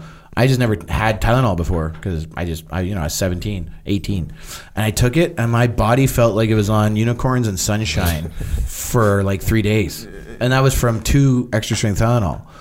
When you're doing blow and drinking a lot, like that's breakfast, to get over it, and I like that if I take 1 Tylenol now, my body's okay. Because I'm a big guy, so I need, I usually go extra strength. I want to be able to take regular strength. Remember that? Remember when you took regular strength anything? I have a coffee and I feel it. It's not just like a whatever anymore. So that's kind of what I'm on, a bit of a mission to get back to really basic food and liquid intake. Like the cold brew that I was drinking when we got here, like there's nothing else in it. It's just coffee. That had the nitrogen in it, right? But there's no sugar, I'll put a little cream in my coffee now. Instead of extra larges, right? I'm buying mediums and smalls, so we're trying to just get back down to a baseline of minimum, and it's working okay. But it's a daily. I talk to my rehab guy at least once a week still. I send him pictures of our travels and stuff. We got the dog. I got the service dog now. There's just like, they're so busy. Like she's a German Shepherd Malinois mix. They're such busy dogs that like you don't have time to be hungover or anything. So like you quit drinking on your own anyway, right? Like you're like a long time ago. Well, yeah. So what happened with me is I just retired from the Navy, and while I was in the Navy, it was pretty normal to drink. Yeah, we've talked about that. Yeah. So, but when I retired, I just looked up a month later and I hadn't had anything to drink. Then I looked up 3 months later and I hadn't had anything to drink. Then I looked up 6 months later and I was like, well, I have no desire. And I must say, you talked about not having an addictive personality, and I think I truly do not have an addictive personality. I think that other than maybe like something like jiu-jitsu or something like that, which I definitely got pretty fanatic about, and I still have a hard time with withdrawals if I don't get to train for a certain amount of time. What did Dean say? You're addicted. You're addicted. Oh to, yeah, and Dean Lister one time said I was addicted to power. Which it was so domination. Yeah, you know, I am Jocko. I was giving him a hard time about not training and hassling him and telling me, you know, you're just addicted to that now. And he said, you're an addict too. And I said, what am I addicted to? And he says, you're addicted to power. But hey, if you can do it on the mats, better than becoming like a dictator or something. But the point is, for me, is when I never even, like, I would say maybe in my mid-20s, I would get fired up like, hey, like my platoon, it would be the end. It would be a Friday, and we just got done with some hard training, and we were in some random city, and it'd be like, oh yeah, we're gonna go out and have a good time tonight. And it was more about like, hey, I know we're gonna go out and have a good time about tonight than it was like, I really need a beer. Yeah, me too. Yeah. And so as I did that, that was just kind of normal. And there was definitely the problem with that attitude is there are people that have addictive personalities, and alcohol has ruined all kinds of guys in the SEAL teams and all kinds of guys in the military, because it's just a slippery slope to go from, this is just normal, to, hey, it's Tuesday night, I'm at home, I'm alone, and I'm going to drink a 12-pack. That's a pretty slippery slope that people get through. Actually, just having Jason Gardner on, and he quit drinking just like maybe, I don't know, a couple months ago. Yeah. But, you know, I said, well, how much were you drinking? He goes, you know, I'd come home and I'd crack one open, and then I'd crack one open before dinner, and then I'd have one during dinner, and then I'd have one after dinner, and then maybe I'd have one before I go to bed. Well, there's 6 beers, and he's not a big guy, so 6 beers is like, you know, it's good. And he even said like, oh, I would feel it, you know, not feel it like, you know, he's still doing everything he has to do, but he's not doing it optimally. And now he's like, I feel just amazing. And that's pretty much how Jason talks. So he says, I feel amazing now. So, but he's one of those guys that, you know, you could go down that slippery slope, and he wasn't far down it, but he would look up every night and go, you know, because when you wake up, let's face it, you have 6 beers, you don't feel as good as if you had no beers. And that's something you talked about, Echo. Yes. Yeah, I remember that. You were talking about drinking too much vodka or something? Yeah, fully. Yeah. Yeah, the next day you feel like the brakes are on. And that's the thing. Like, you wake up and you feel foggy, and like, you know, like 3 days are wasted if you do too much of anything, you know, like you could, who knows, but to put, you know, I knew guys that woke up and drank whiskey with breakfast, you know, but it was so accepted in our world as well. Yeah. That it was, you know, if you showed up for PT and you were hungover, it was a joke. Right? What's up, Jody? You feeling last night still? And, it was a badge of honor. It was a badge of honor. Like, oh yeah, this guy's drunk. Wow, look at how well this guy can run, even though he's hammered. Look at Mitic running, even though he's like throwing up on the move. That's soldier right there. Yeah. There's an old SEAL Master Chief at SEAL Team 1 before I got there, an old Vietnam guy.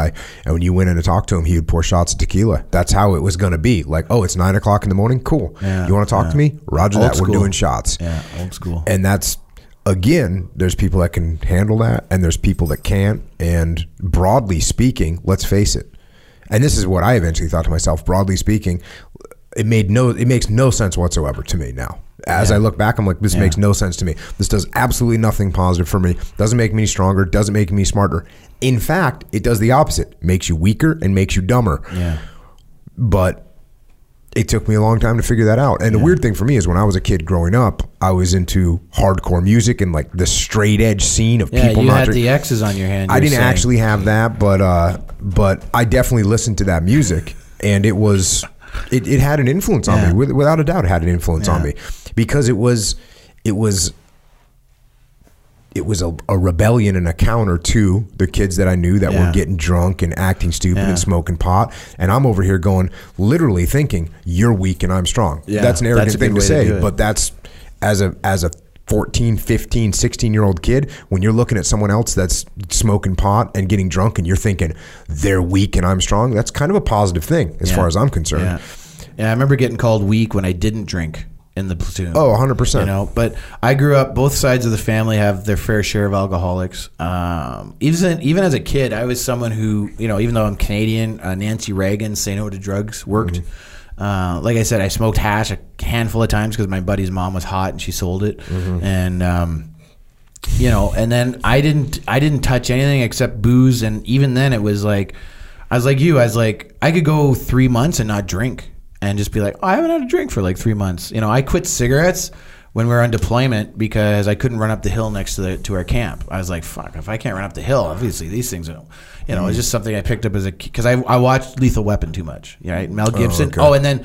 And then Bruce Willis and Mel Gibson. All they did was smoke in their movies. Do people still smoke in movies right now, Echo Charles? A couple, way less, right? less. Yeah. I was watching that movie Constantine with Keanu Reeves last night. Yeah. It's one of my favorite movies. I don't know why. The demons and devils. Yeah, I don't know. I just like that one. But he smokes a lot. But that's the character. He dies of lung cancer in that. Right, show, like right? that's part of the actually plot. dies of lung cancer. Yeah, he actually has it.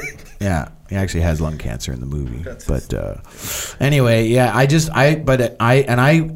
the guy who told me about this anti-addictive personality, like in my 20s. Mm-hmm. So I kind of skated on that. You felt like that was more reinforcement for your personality.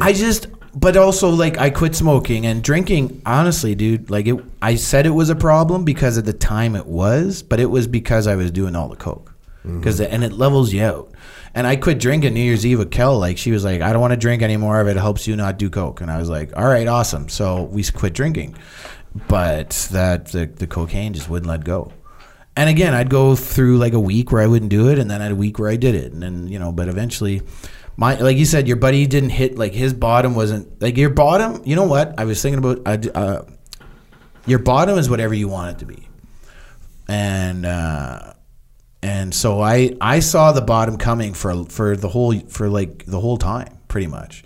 2017, I didn't for a lot of it, but near the end, it was clear that there was a problem. Like, I still didn't really see the problem until I was doing those interviews and then right before I saw you. But then 2018, it was trying to level out and figure out which way was up, which way was down again, And, don't be afraid to call in reinforcements like we talked about last time. Like, no one is a rock. No one's an island, right? Like, Rambo isn't real. Right, as cool as a movie character he is, he has air support. He has a fire team. He has a machine gun team on the flank. He's got indirect on standby. Like, no one is a one man army. And and I talked about this last time, and I talked about it the first time I was on the show. And I keep relearning these things, but in different contexts. And I hope I'm done learning these lessons. Mm-hmm. And I want to get back to just living positive, clean. I'm repeating myself now, but dude, like, it was rough. And I questioned whether or not, like people like you or people in Canada, to some of my friends, like, are they going to accept when I'm this honest? But I was prepared for the consequences too, because I felt like what I deserved with my actions. Does that make sense? Okay. And for the most part, like I said, everyone's been understanding. Like, and it makes it easier for me to talk about. One of the reasons I've talked about with my psychologist why I didn't get PTSD from my injuries is because I talked about it so much. So I'm hoping that talking about this openly, and if more listeners to the show, and if you go to my show, the Jody Mitic podcast, episode 39, I believe, is Full Disclosure, where I tried to lay it all out, even more than we have here, and it feels better every time I tell the story, And it's a lot to get into, like an hour or two. It is really, but with us, it's almost like an evolution, right? The first show we did good, but even back then, like, things were getting to be a little dicey with the politics and with the home life and stuff. And man, I did go through a period where losing my legs became a real problem there. And Kelly's nodding her head because she saw it, like when I couldn't wear my legs, I couldn't drive my car. I know I drove here last time, but I had with the hand controls. Mm-hmm. But when I first took the legs off, that I didn't have that. Mm-hmm. I was in an apartment by myself. Anyway, I just, here I am. Do you, the dog's coming up because she can feel him getting a little worked up right now. How hard day to day are you thinking to yourself? Like, what's the temptation level daily where you have your friend that delivers? Right now? Yeah. None. So how hard is it on like a day-to-day basis? What's the temptation like? At first, it was massive. Like I would, you know that show Narcos? I haven't. You know the show Narcos. Yes. It's about Pablo Escobar. Okay. So they just came out with season 2, which is now the Mexican cartels. Mm-hmm. I haven't watched a single episode. We were watching Pulp Fiction, Mm-hmm. and I had to turn it off when what's her name did a line of coke. When John Travolta was picking her up, like that is like even now I avoid anything that has drugs in it for the most part. And at first it was, and even when I was using, like if I was on a roll where I was like 2 or 3 or 4 days where I hadn't used, if I put on a show like Scarface, I was like, oh, you can't watch Scarface sober, you know, deliver an 8-ball or, you know, and a case of whiskey. But, you know, as time has gone by and Kelly and I are finding more positive things, like HQ is happening. We call it HQ because it's headquarters for everything that we're going to do for the future. And we just started we're trying to start a home business called Fire Team Alpha, where we're Fire Team Alpha. I don't know how you guys designate in the SEALs, but for us, in a section, you have Fire Team Alpha, Bravo, Charlie, Delta. So we're Fire Team Alpha within the section. And we want to help other couples and individuals, right?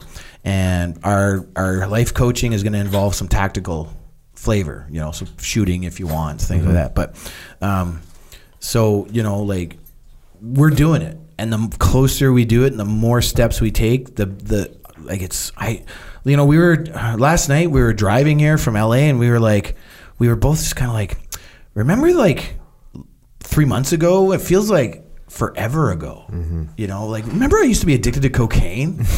And she's like, what do you mean used to be, right? Like, it's a bit of a reminder, but for me, I don't even know that guy anymore. You know, but that was just me back in December. And I like that. I like that I was in rehab with people that this is their 5th time. And that scared the shit out of me. Yeah. I was like, what do you mean your 5th time? And then this other guy, you know, and they're all in their 20s. And they've been to rehab 3, 4, 5, 6 times. I'm like, damn, I need to figure out a way to A, never be here again, and B, help you guys never come here again. You know, so we're even setting up a system with the rehab place because it's a good place. And it takes people from America and Canada. It's called Thousand Islands Rehab. It's right on the border with the St. Lawrence. We are working on a system where because transitional housing from rehab to normal life is a bit of a problem. So we are setting up, once we have the headquarters built and everything by the end of the year, by next year, we're hoping to have like 3 or 4 bunks set up where we can bring in like-minded people from rehab. Do you already have a building for HQ? Or are you working on it? We're working on it. We're close. We think we have something. I am moving to Stittsville from Orleans in Ottawa. That means going from the far east end to the far west end. We're very close. I don't want to let the cat out of the bag in case, but the guys that are helping me are really guys I met in politics, actually. And they're really great guys. And they see, you know, they've never held anything against me for what I've done. And if anything, at 42, it kind of sucks to be starting over again. It's better than the alternative. But it's better than the alternative. And, you know, I could have stayed in politics and you know, it's $110,000 a year job, which is great and stuff. But I quit a job in the 90s where I was making like $65,000 a year in the 90s as a 19-year-old, putting things together for Ford. Making way too much money, stupid money for a 19-year-old because I wanted to join the Army. And I went from $850 a week to $520 every 2 weeks, and I loved it. And that's what Kelly and I are doing now. We are spiritually rich, and we want more. We're getting greedy. We want more and fulfillment and enrichment in our lives, and we just want to surround ourselves with good people. Yeah, you know, and you said earlier, and I held on to the thought. You said, hey, you know, you got to take care of yourself first. But you also, and there is definite truth to that, because if you don't take care of yourself, you're not going to be able to help anyone else. Yeah. But I'm telling you, and you already know, because this is what you're talking about, you can take care of yourself. Once you got yourself under control, there's no better reward in life than helping other people and moving people in the right direction and helping people find the path. So, well, I mean, even through all these troubles, we talked about right before the show, the recruiting depot for the Canadian Armed Forces called me. And I don't even think I was at a rehab yet. Was I, babe? No. And like I said, I wasn't shy about what was going on. And the top shot from every platoon now going through our recruitment depot is going to get the Master Corporal Jody Mitic Top Shot Award. There's no greater honor. And I get to go and give a speech now to these troopers, these young troops, as they leave they're now soldiers. They've finished basic training. And I get to go and tell them, like, hey, look at me. Look at what I did. And I'm a complete fuck up. But, you know, it's who you are on the inside. It's how you redeem yourself. And it's how you look after those around you that makes you who you are. At least that's what I think. Look, and here I am giving you a speech less than 3 months after finishing rehab, or just like 3 months after. And you know what? Hey, as awesome as the Congressional Medal of Honor or the Victoria Cross for me is, having something named after me that all the new troops see, and some will point at and go, I fucking want that. I want that award. That's the best, greatest honor the military probably could have bestowed on me. You know, to say, you are someone we want our troops, our youngest, newest members to aspire to be like. Man, I got a job. My job is to be that guy. Yep. And if it means you screw up, it means you own it and you dust yourself off and you carry on. You know, and you find a way, and you know what? And that's all I'm gonna keep doing. That's why, like, friends like you and things like this, podcasting in our generation is how we do that. And like, again, I talking about it, I'm trying not to get emotional, because there's a Master Corporal Jody Mitic Top Shot Award, and it's not just at like some unit mess hall, you know, like every new recruit going through the depot is going to see this thing. And it's, anyway, I don't know what else to say. I'm speechless about it, frankly. Well, that's awesome, and I mean that's just an awesome honor that these young recruits are going to come in, and they're going to, every single recruit in the Canadian Army is going to know who you are and what you represent. And part of what they're going to see of what you represent once they know your story is they're going to realize that you're not perfect, and they're going to realize that no one's perfect, and they're going to realize that they can get control over the things that have gotten out of control, and they can move forward in a positive way and make the absolute best out of what they're doing with their life. Like, I don't know about you, but like something like that puts me in a position to be a mentor to these people. Oh, for sure. And like same with like my podcast, your pod. People come to you, I'm sure, out of the blue with lots of things, and you know, sometimes I stopped responding for a while because of where I was, but now I'm getting back. Like, I wear your T-shirts again, bro. Like, I don't know. Did we say that? Did we say that on the air? Yeah. I want one of those before I leave. You know, because discipline does equal freedom, and it doesn't mean you govern every moment of your day, but it means the more disciplined you are with yourself, the more free you are to be yourself. Does that make more sense? That's how I've always seen it. That's what discipline equals freedom is, man. That's what Jocko, it is. You know, I feel like we're coming to a natural conclusion here. Maybe I'm wrong, but thanks, man. Like, both of you. Like, I need people like you that, like, guys, I look up to you, man. Like, I know it's weird. It's weird. It should be the other way around. I know, but I do, man. I want that Top Shot Award. I do.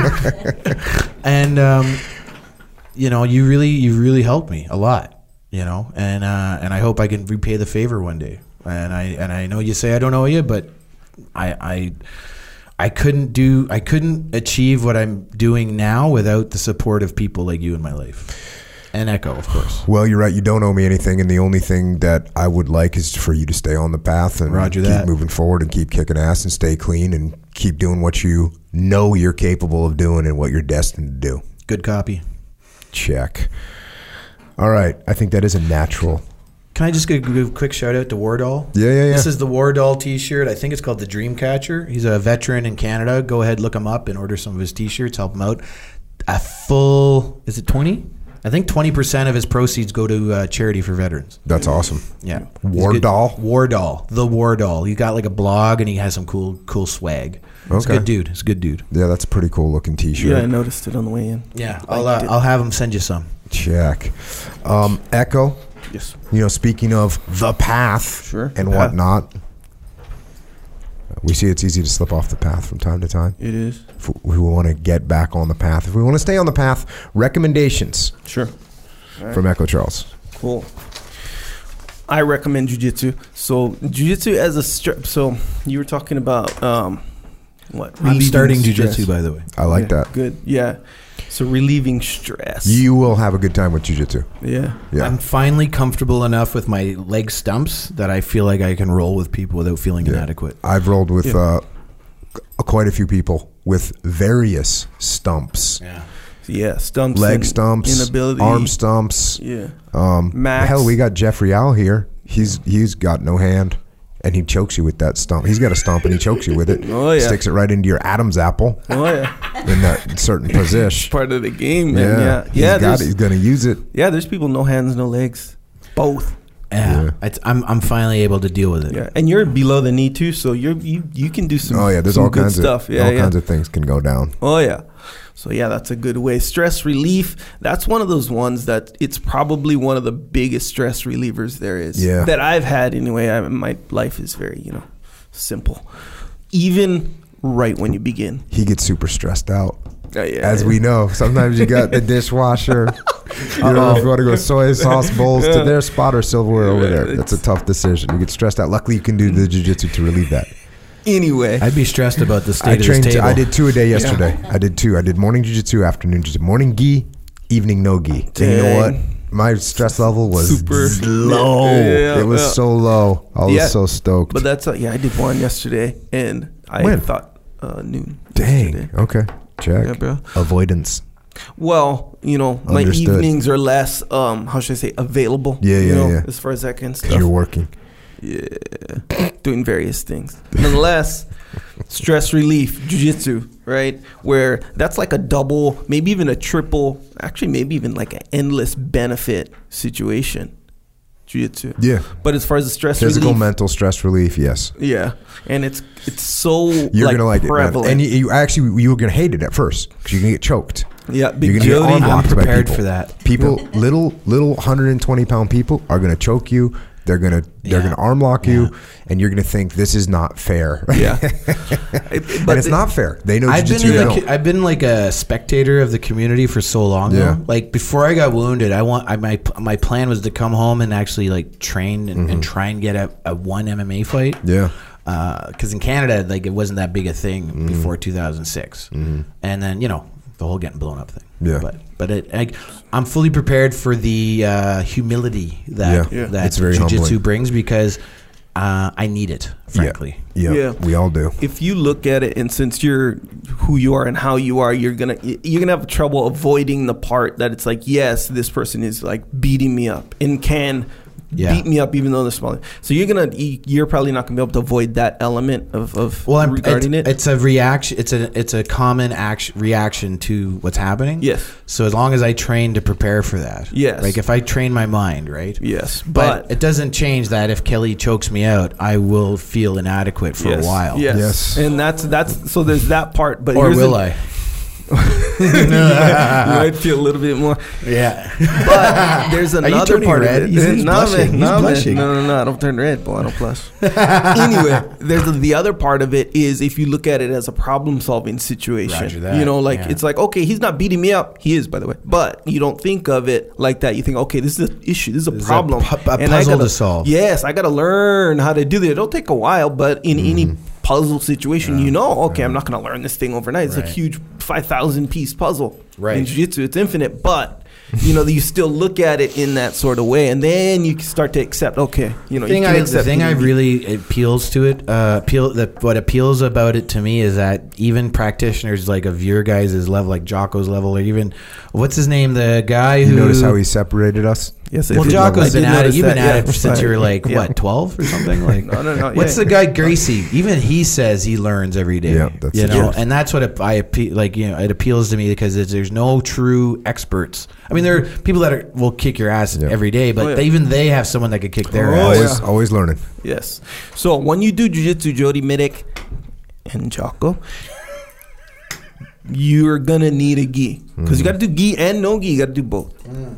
I think the way to fully stay on the path, 100%. do both. So you need a gi. You get an origin gi. You don't gotta ask what kind of gi do I get. Now you know origin gi. You saw the one I just got. You got one for me? Yeah, we will. We working on that one, and we'll get one for you for sure. Okay, roger that. Yeah, no doubt. Her size too? Yeah. Okay. Yeah, we'll get you what you need. We'll rock origin all best day. skis in the world, straight up, factually, made in America. I know you're from Canada, but made in America actually means a lot. Yeah. Hey, bro. Yeah. North America. We're a team. North America. Yeah, 100%. So you can say made in North America, which is also true. America means quality to me. It does. Except for 80s cars. That's it. 80s cars. But even then, you put them back together yourself, and it's just a piece of pride that you can have in the driveway. You're good. Indeed. And these gis are no exception, by the way. So yeah, you go to originmain.com. That's where you can get them. They got a lot of other stuff, jiu-jitsu and just regular stuff. Regular life stuff. Like jeans. Yes. That's what I got to get you. I got to get you some origin jeans. I'm a big fan of jeans that fit right. Yeah, they're legit. And you get your supplements there. Which will keep you in the game, on the path, 100%. Mm-hmm. Oh, yeah. Most 100%. important supplement. 100%. Yes. 100%. Yeah. That's and awesome. I don't really use 100%. Well, I do, but... Do you want to say 99 just in case? No, negative. No. Not in this case. He's committing. That's normally I would say 90 cent. The 1% wiggle room, I get it. Not in this case. Actually, they've proven to be the most important supplements I've ever taken. Better than Jocko's? They are Jocko's. Actually, now that you mention it. So, Jocko Super Krill Oil, Jocko Joint Warfare, made in Origin Labs. Yeah. Roger so you that. Get them at That's Origin. why. So, That's I see where yes. I can see. Okay, now I see. But nonetheless, they are straight up. They'll keep you in the game. See what I'm saying? Okay, so Discipline Go, which is a little bit of a nootropic. Yeah. Boom. But Jason Gardner did his first Echelon Front gig. Nice. Dang, right in the game. Bro. Right in the game. And he sent me a text and he was like, I took 3 Discipline Go 42 minutes out from the commencement. He goes, I was on fire. And even it sounded like that's in the text? Yeah, that's how Jason is. Oh, yeah. He was so fired up. Like that, but the funny thing is, he texted me earlier and he says, hey, it's 7:00 in the morning and I was at another gig, and he says, hey, can you hook me up with some Discipline Go? And I said, I'm not at my house.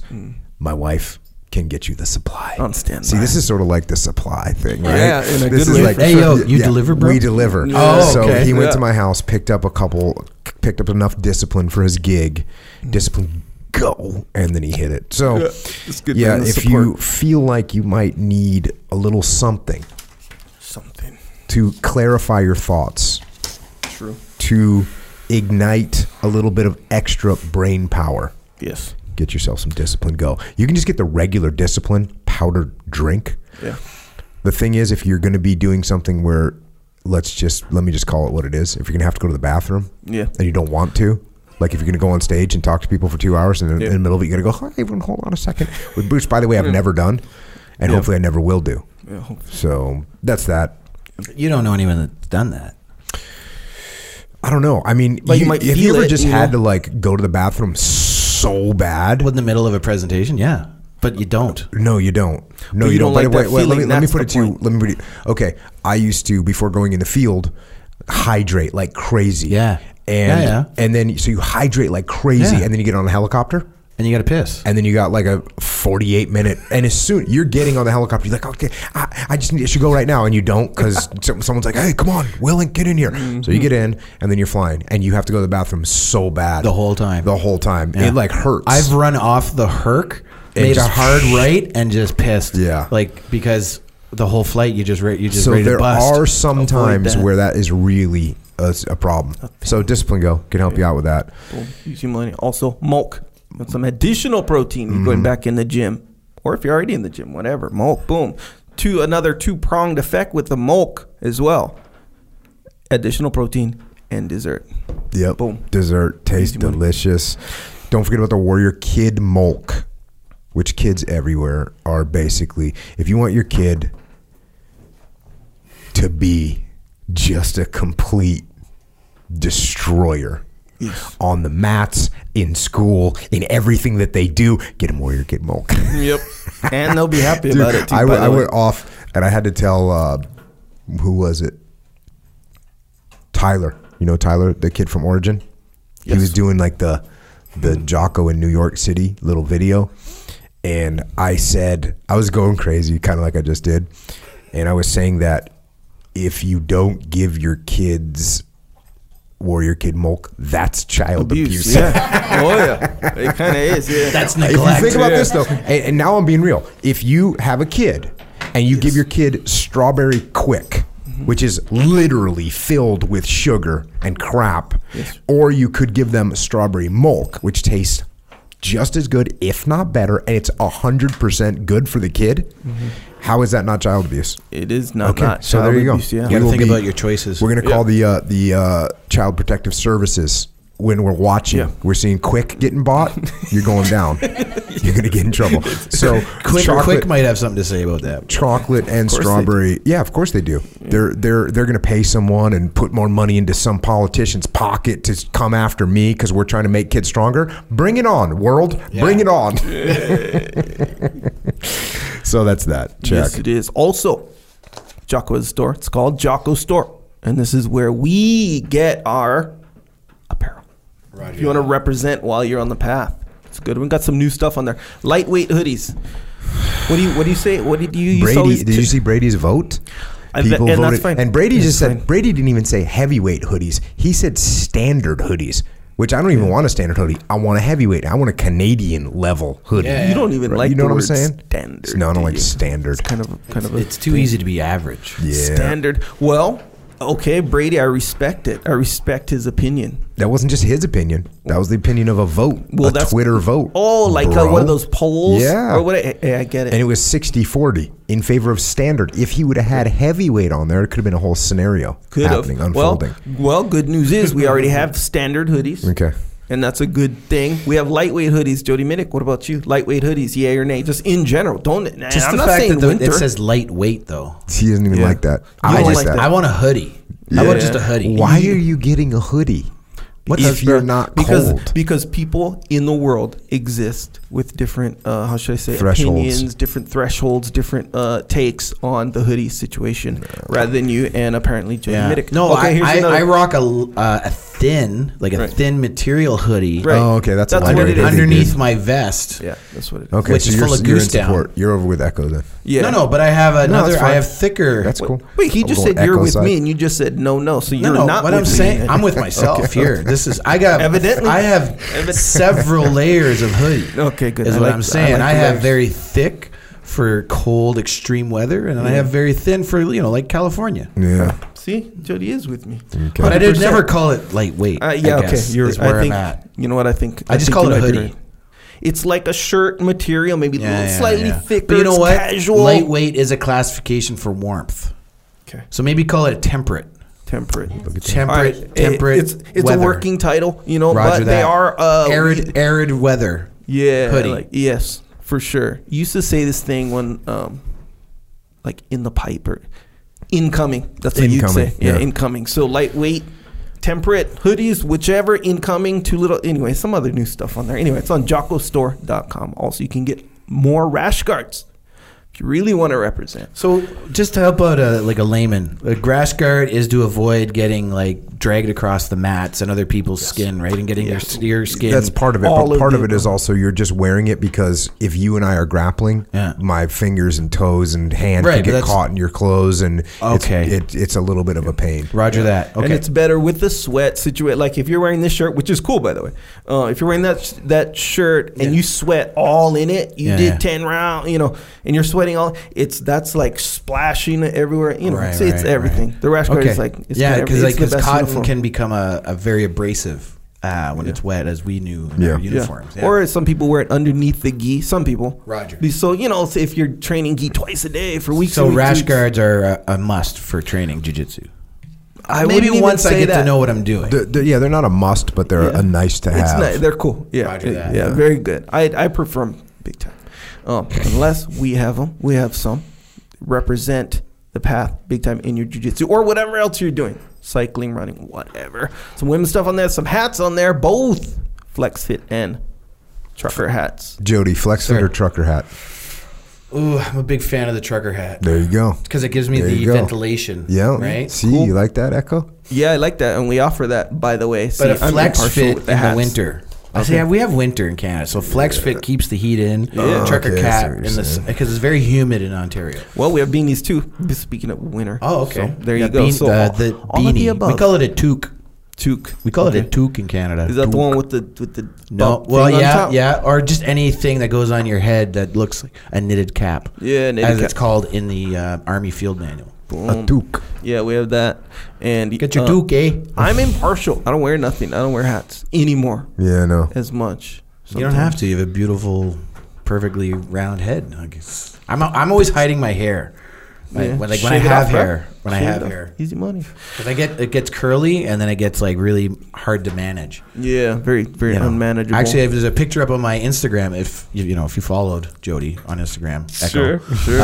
Of me at 16, looking all kinds of roughneck with my hair. Yeah. I'm about this thick. Yeah. And my hair is just a goddamn disaster. And it's beautiful. It's beautiful to see. A wild mane of Jody Mitic hair. Yeah. My favorite actor was Mel Gibson at the time. I'm just going to say that. I respect that. Big time. Nonetheless, good stuff on there. If you JockoStore.com, that's where you get it. If you like something, get something. Also, Jocko White Tea. Jocko White Tea. I've yet to try Jocko White Tea. It's really too bad because I got some right here. And I've been trying it all day. Yeah.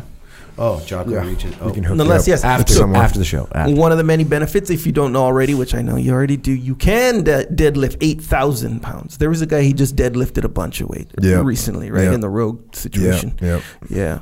A lot of people are worried if they're competing in powerlifting. Right. Will you get tested for Jocko White Tea?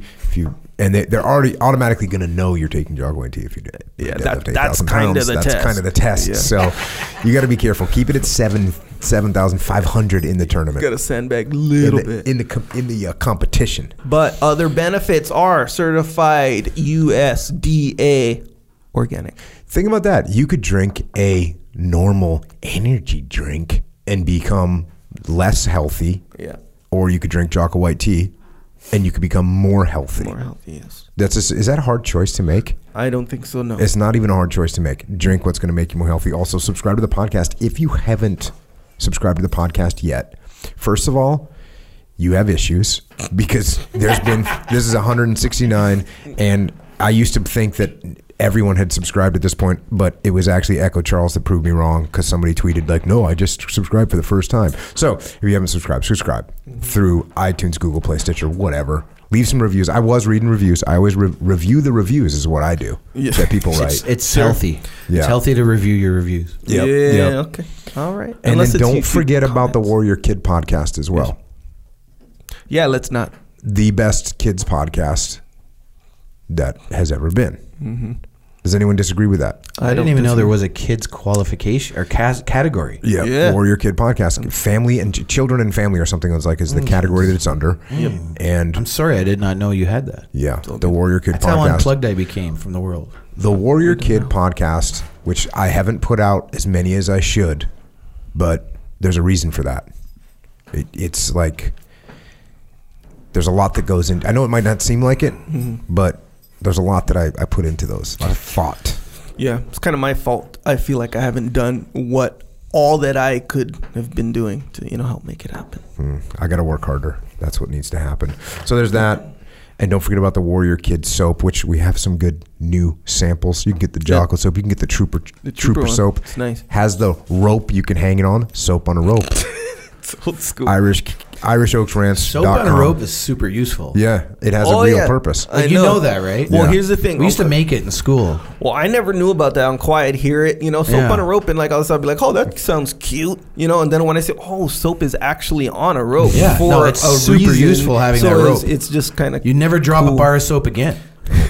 You're good to go. So that's Aiden. It's a big problem. I'm always like, Kid. bar of soap is always He's flying. making it, and that way you can stay clean.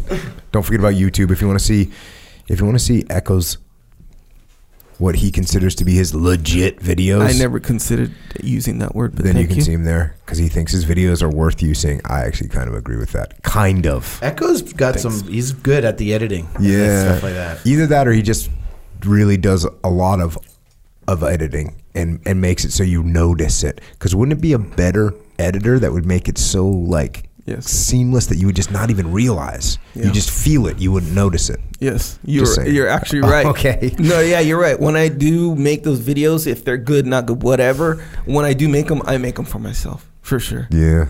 So I'll put sound effects. Like, I shouldn't put sound effects while you're talking. But when you think anyways. about it, Yeah. I can see music because music kind of enhances. What about explosions? But what about crackling? Like, how does that enhance the message? You know what it enhances? My effects that I put on. You see what I'm saying? So it keeps you interested in what you're doing. Is what it makes does. it interesting in the video. So yes, you are correct. Psychological Warfare.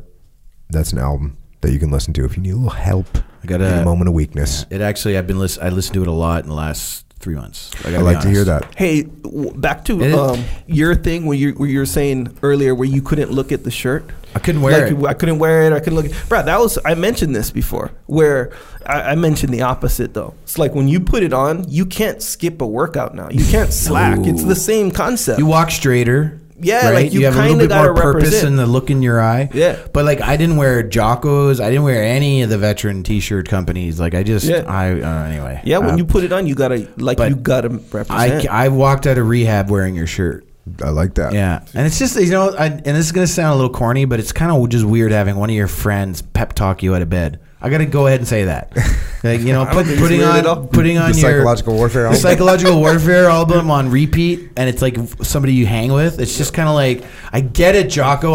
I need to work harder. Okay, like I texted you yesterday. Like I get up at 6. It's not Jocko timings, but it's the best I can do right now. You know what's really weird is when I have to listen to Psychological Warfare myself. That would be the most weird, I think. That is the weirdest thing, or the most normal, because it's kind of or it's the most amazing thing ever. Yeah, right? Yeah. Maybe it'd be the spouse situation. Actually, that's a good idea. If you are a person that's trying to do something, it'd be good to cut yourself a couple of tracks to explain to yourself why you're trying to do this thing. So when the moment of weakness comes, you could listen to me, sure, but you could actually listen to yourself. Actually, that's a great idea. Yeah. I've heard of people doing Kelly, that with write that down. Like this is my present or this is my future self. It's like I've heard of people doing that. Mm-hmm. They'll be like, okay, I know that I'm gonna be slacking on whatever, and I forget exactly what it's for, but they'll be like, they'll put an audio note and they'll say, this is your past self or whatever saying to you, future echo, listen closely. Yes, exactly right. Saying, hey, this is what you're thinking right now. This is what you're feeling right now. Don't do it. Take it. It's like you're talking to yourself. I've heard of that. Yeah, Kelly and I have a thing where we go, that sounds like a problem for future Jody and Kelly to deal with. Yeah, exactly. We got to do the opposite. You can communicate we got to do the opposite. Yeah. We got to be like, you dealt with that, future Jody Kelly, didn't you? Yep. I like that. We're going to try that. We'll let you know how it works. I like it. I'll tell you right now, it sounds good in theory, but I'll disobey myself way quicker than I'll disobey you. Well, that's a good point. And I think a lot of people like that. There's that's probably why I think it's people so on effective. both sides of the coin. Yeah, because eventually you'd be like, I'm not listening to Jocko. I don't have to. He's just some guy. Yeah. He's crazy. Right?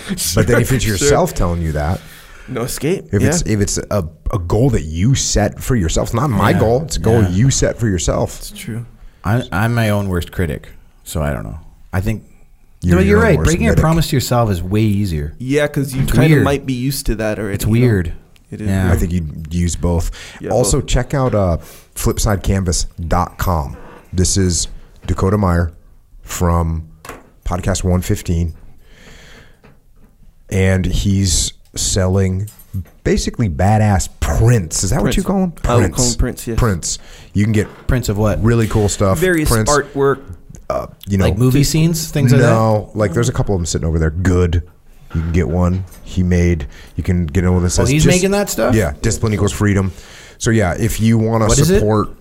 What's the It's website? called flipsidecanvas.com. And actually the reason it's called Flipside is because one of the last things one of his bros said to him before they went into that battle was, I'll see you on the flip side. That's what the story is behind that. That's awesome. So support Dakota. He's the man. And check it out. You can also get these well, they're kind of reminders to you that you can just hang up and get reminded. Oh, yeah. Because we need to get reminded, whether it's psychological warfare, whether it's a print, keep yourself on the path. Whether it's a T-shirt, keep yourself on the path. Yeah. These things have an impact. Yeah, and those reminders are actually way more like powerful. I hate to use the word powerful, but they're more powerful than you might think. Because think about like even like with drinking or something like this, where if you have like a planned day tomorrow where it has no room for drinking that day, no room for drinking the night before or that day, if you have it all planned out, you'll drink, your likelihood to drink way less. But if you don't, it's almost like you sort of forget to stay focused on what you have to do. You know, it's almost like a way of forgetting. Discipline equals freedom. That's why if you have a planned day, like you get more done rather than because you fall susceptible to like, what do I feel like doing? Yeah. You know, you're led more with what you feel or don't. The weird thing is when you're dealing with addiction, that's when you screw up the most. The day that you have the big presentation or the big meeting, that night before is when you will. Is that like self-sabotage or something? It's 100% self-sabotage. Dang. Because you want to get caught because you know you're doing the wrong thing. So you know what? A lot of my behavior over the last 2 years was like, I think psychological or subconscious was like, somebody like, because my actions became almost arrogant. Mm-hmm. Like in my boldness. Anyway, we're done with all that. Let's finish the commercials. All right, so these are more like announcements, tips to stay on the path. Hey, this is the Jocko Willing podcast. He can do whatever he wants. It's true. So home gym, right? We're doing home gym. You go to onit.com. This is where you get your kettlebells. Rings. I have all the monkey bells that they put out. It's like 5 years ago. Remember those? I got them too. And I got the mace, the quad mace. The quad mace. That thing with is the awesome. head on it. Yeah. Do you have like a regular routine with the mace? I had one. Yeah. So you do that one time. I actually jacked my elbows because of all the shooting I did as a sniper. Oh yeah. So I had to build up my inner because what's in the inside, it's the golfer's elbow, right? This is tennis. This is golf. Anyway, I had to build up the tendons, and then I could swing the mace. Yeah, see, and that's what I'm saying. You try to do a little routine. If you're not used to that, bro, you'll feel all those little weirdo muscles that you're not. You know, bro, one of my buddies sold a house here in San Diego, and he sends me a text. He's out of town. You know, he's in the Dabes, and he goes, "Hey man, sold the house. Escrow closes tomorrow. It's done. I got a tire there and some other like bumper plates, whatever. If you want to go grab it, I'm not taking it. So if you want to get it, otherwise I got to get it moved by someone." So it was a little bit of a, good deal for him, good deal for me. Mm-hmm. And it's been raining here in Southern California. Anyways, I show up to the house and, I was pretty psyched to get a tire, Sure, tire. We're talking about a big tractor tire. Yeah, big tractor tire. Yeah. But I was thinking like a big tractor tire that, you could, easily throw in a vehicle or something like that. This thing was like freaking massive. So like something like the Bigfoot would be. It's huge. Yeah. It's huge. Yeah. It's absolutely huge. I barely got it. And my giant van, I literally barely got into the biggest van a human can buy. I barely got it in there. And it was all filled with water. I had to get a cup and scoop all the water out. And then I'm wearing my flip flops. It was a nightmare. Yeah. So to my buddy that, and you know who you are. I got your tire. It's in my backyard. I'm psyched now, of course, because now I got a cool tire. Dang, but I also was like one of those things like, I've got a call in like 30 minutes. I'll just drive over there, grab it real quick. Yeah. No, I was out there barely making it back. But you made it. Yeah, I made it. So don't underestimate the tire. That's the deal. Clarify the tire. Oh, you got a tire? Okay. Yes, you need a moving truck to move it. Oh, okay. Give me a heads up next time. Yeah, you figure tractor tire.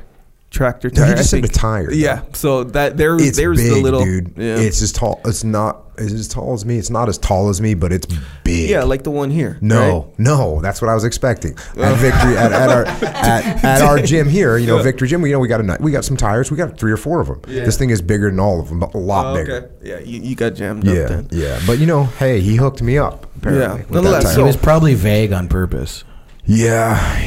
No, he knows I'm fired up, right? Like, Most people think Jocko won't the ask. biggest tire. It was an estimation problem. Jocko won't ask. Yeah. I know he won't ask. I can't wait for him to go get that tire. Yeah. Nonetheless, so tires or otherwise, home gym, boom. Like I said, kettlebells, rings, jump rope.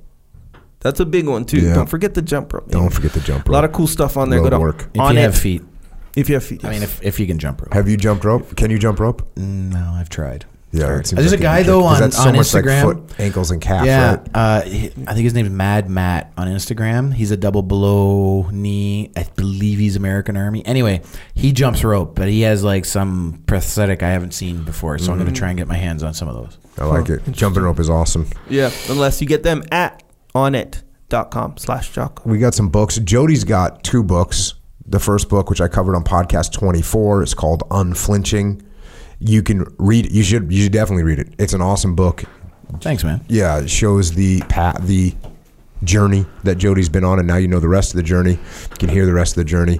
And he also wrote another book called Everyday Heroes. Yeah. Which is... So that's about, because in Canada, the military book genre is not as well received, let's say.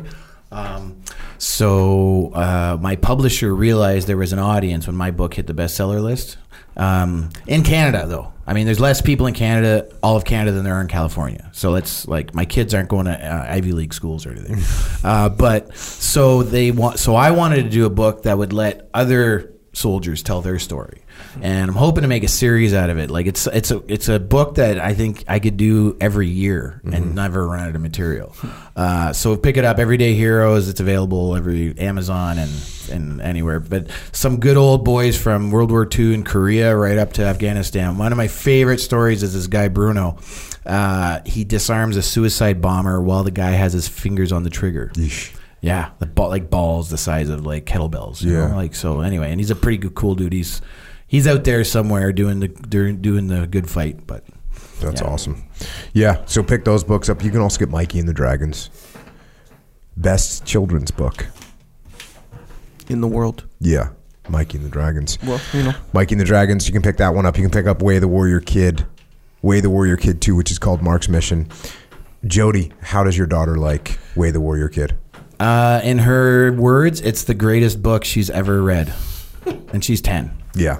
And she's a girl, and she's Canadian, and she's my daughter, and I can't get her to do... Like, even jiu-jitsu is an argument. I'm like, you're doing jiu-jitsu, and I start. And she's like, no, I don't want to.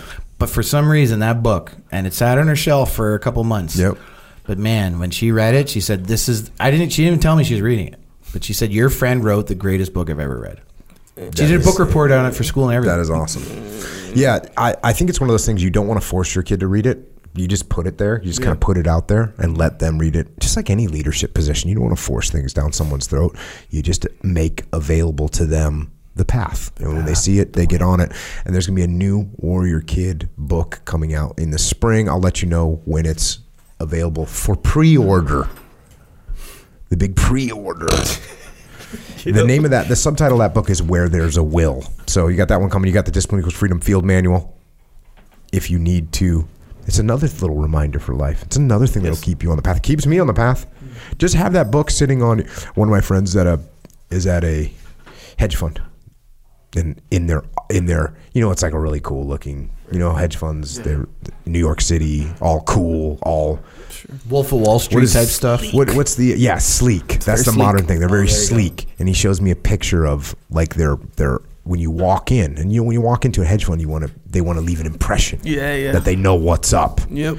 There's this big white table. What's on the white table? The field manual. The field manual. One book, just sitting there. And he says everyone that comes in picks it up and goes, "What is this thing? This is awesome." So, bro, it's perfect to be the only book too aesthetically. See what I'm saying? Especially if it's a white table or a black table. It goes with everything. Or a gray table. Yeah. Like it goes with everything. Very nice. So get that book for yourself, for anyone that wants to get after it more or continually. Extreme ownership. We talked about that a bit today. The lessons we learned in combat and how you can apply them to your business, to your team, to your family, to your life. Also the dichotomy of leadership, which is now starting to creep out from its older brother's shadow. Because extreme ownership, everyone knows it, everyone loves it. Sure. But they're like, oh, dichotomy, we don't know about your little brother. kind of like you, Echo. You're Jade's little brother, right? All right. Yep. Sure. Yep. And Yep. it was kind of like, Jade was kind of the guy, right? I don't know. Came first. You're just the echo. Yeah, right? Oh. And Jade was Layers. Jade was bigger than you, right? Yeah, he was. Who's Bigger bigger than now? Echo. You see what I'm saying?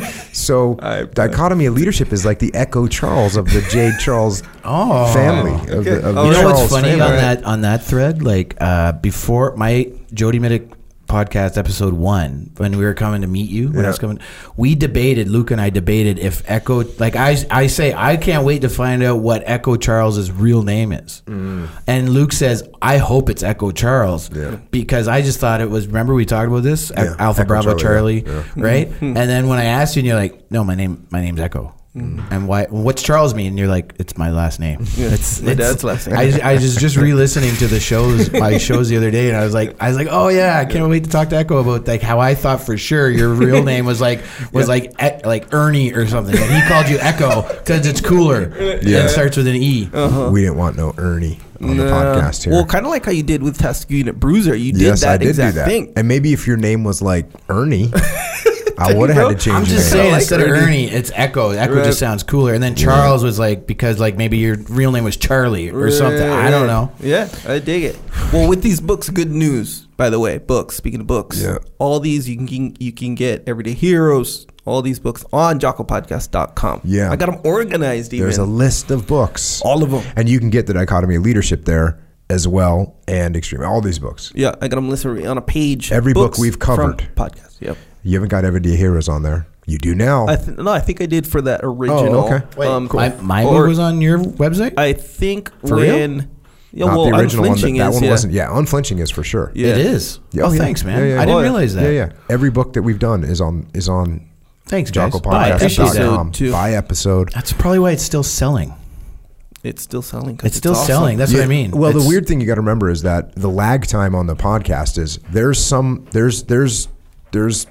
many people that start with episode 1 today. No, bro, that's what I mean. Today. When I say I get a message like weekly, minimum one a week, it's I just heard you on Jocko. Yeah. And then I go, like, I resist the urge to say, oh, if you heard me on episode, what is it, 24, 25? 22, yeah, 24, 25. Wait till 111, and then, because I want them to discover it on their own. Yeah. No, that's one of the coolest things is people ask me, where should I start on the podcast? And I say 1. Oh, yeah. And they definitely build on each other, but they're also timeless. So it's not like you go, oh, well, they're talking about some political thing that happened in 2014, and I don't want to listen to that right now. Right. No, it's like we're talking about something that happened 480 years ago, and you do want to hear about it. Yeah.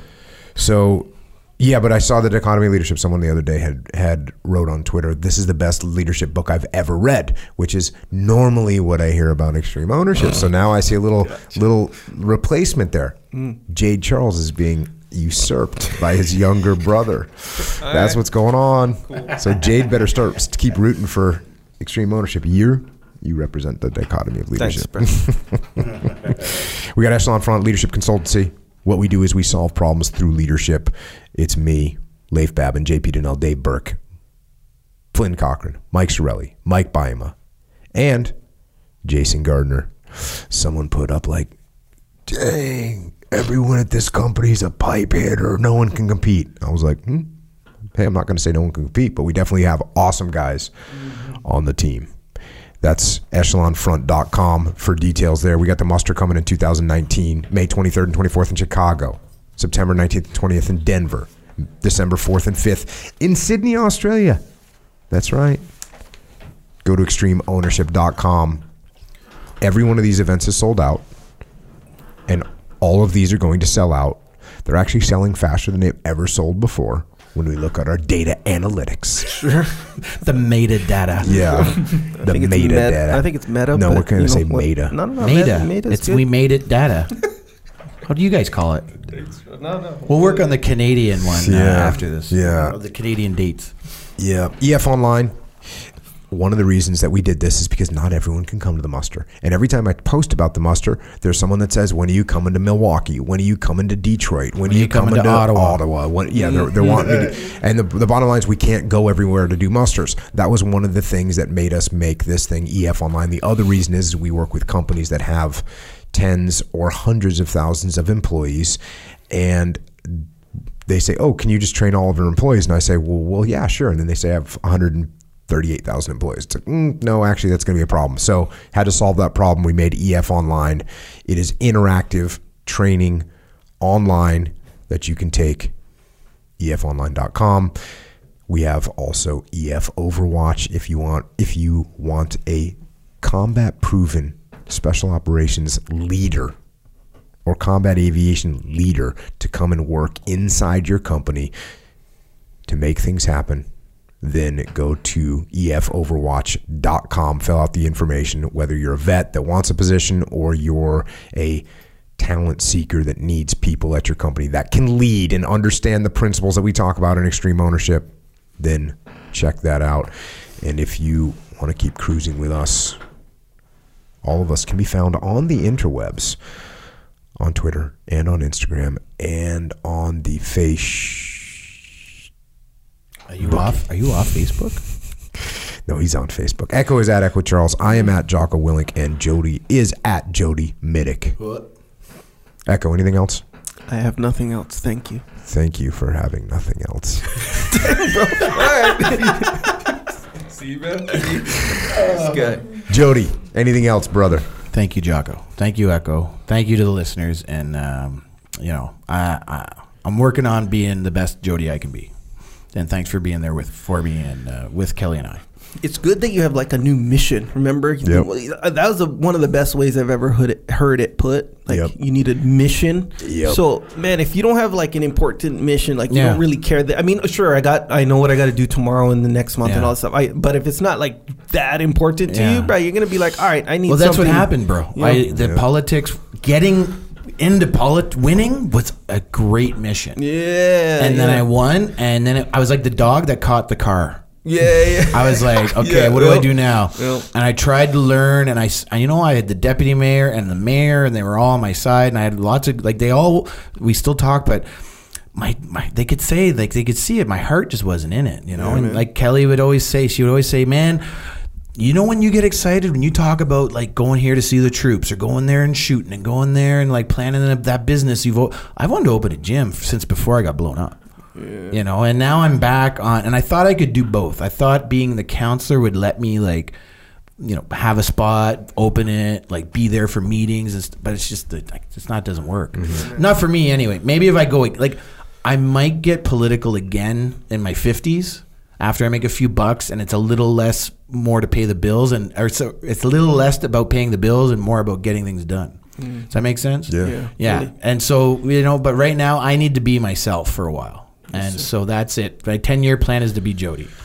Boom. Check. And as Echo said, that's a new mission. The new mission with the place that you're developing. And you know, HQ. That's awesome. Unplugging for as long as I didn't realize how much you're doing. And bro, like the respect I have for you actually just went up hearing that. And it's not like it can go much higher. Don't get too egotistical or anything. But you know, a guy like me thinking you're awesome. And my point is, everything you're doing is for the community.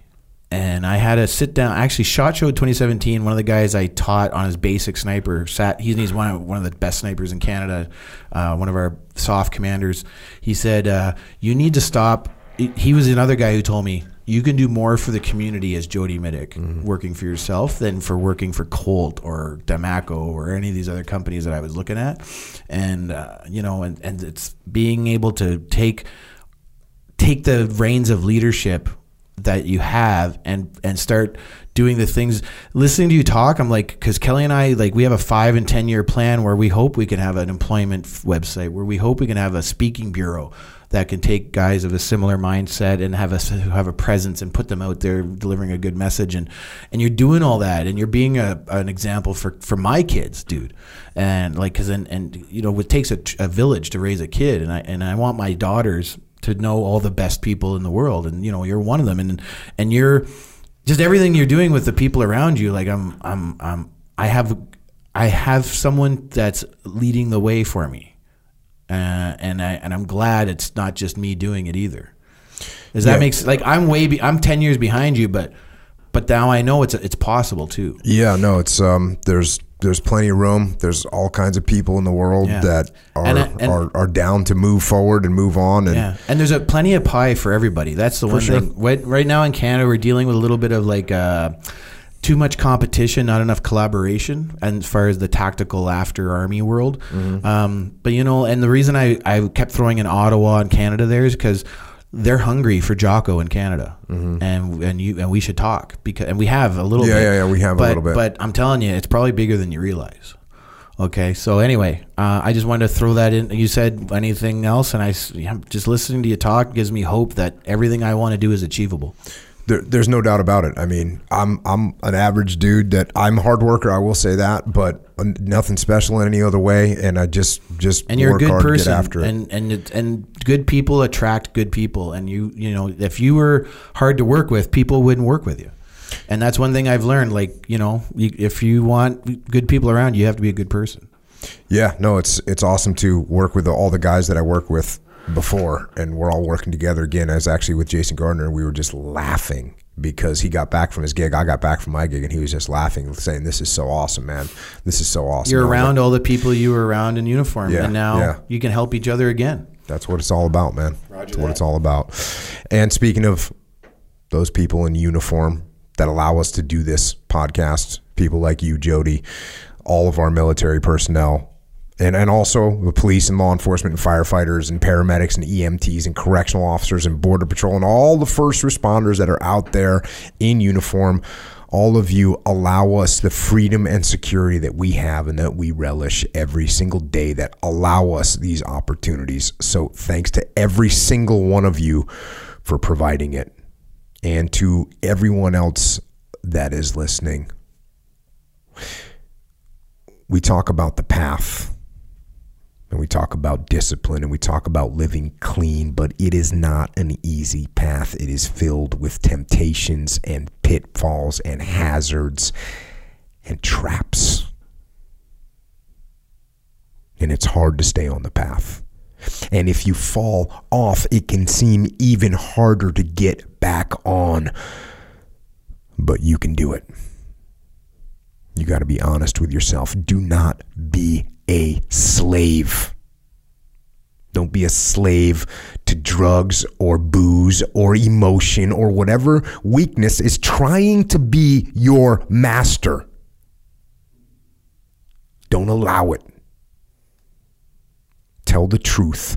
Call out your own weaknesses, then impose discipline, impose your will, and climb back up onto the path and set yourself free. And until next time, this is Jody Mitic and Echo and Jocko out.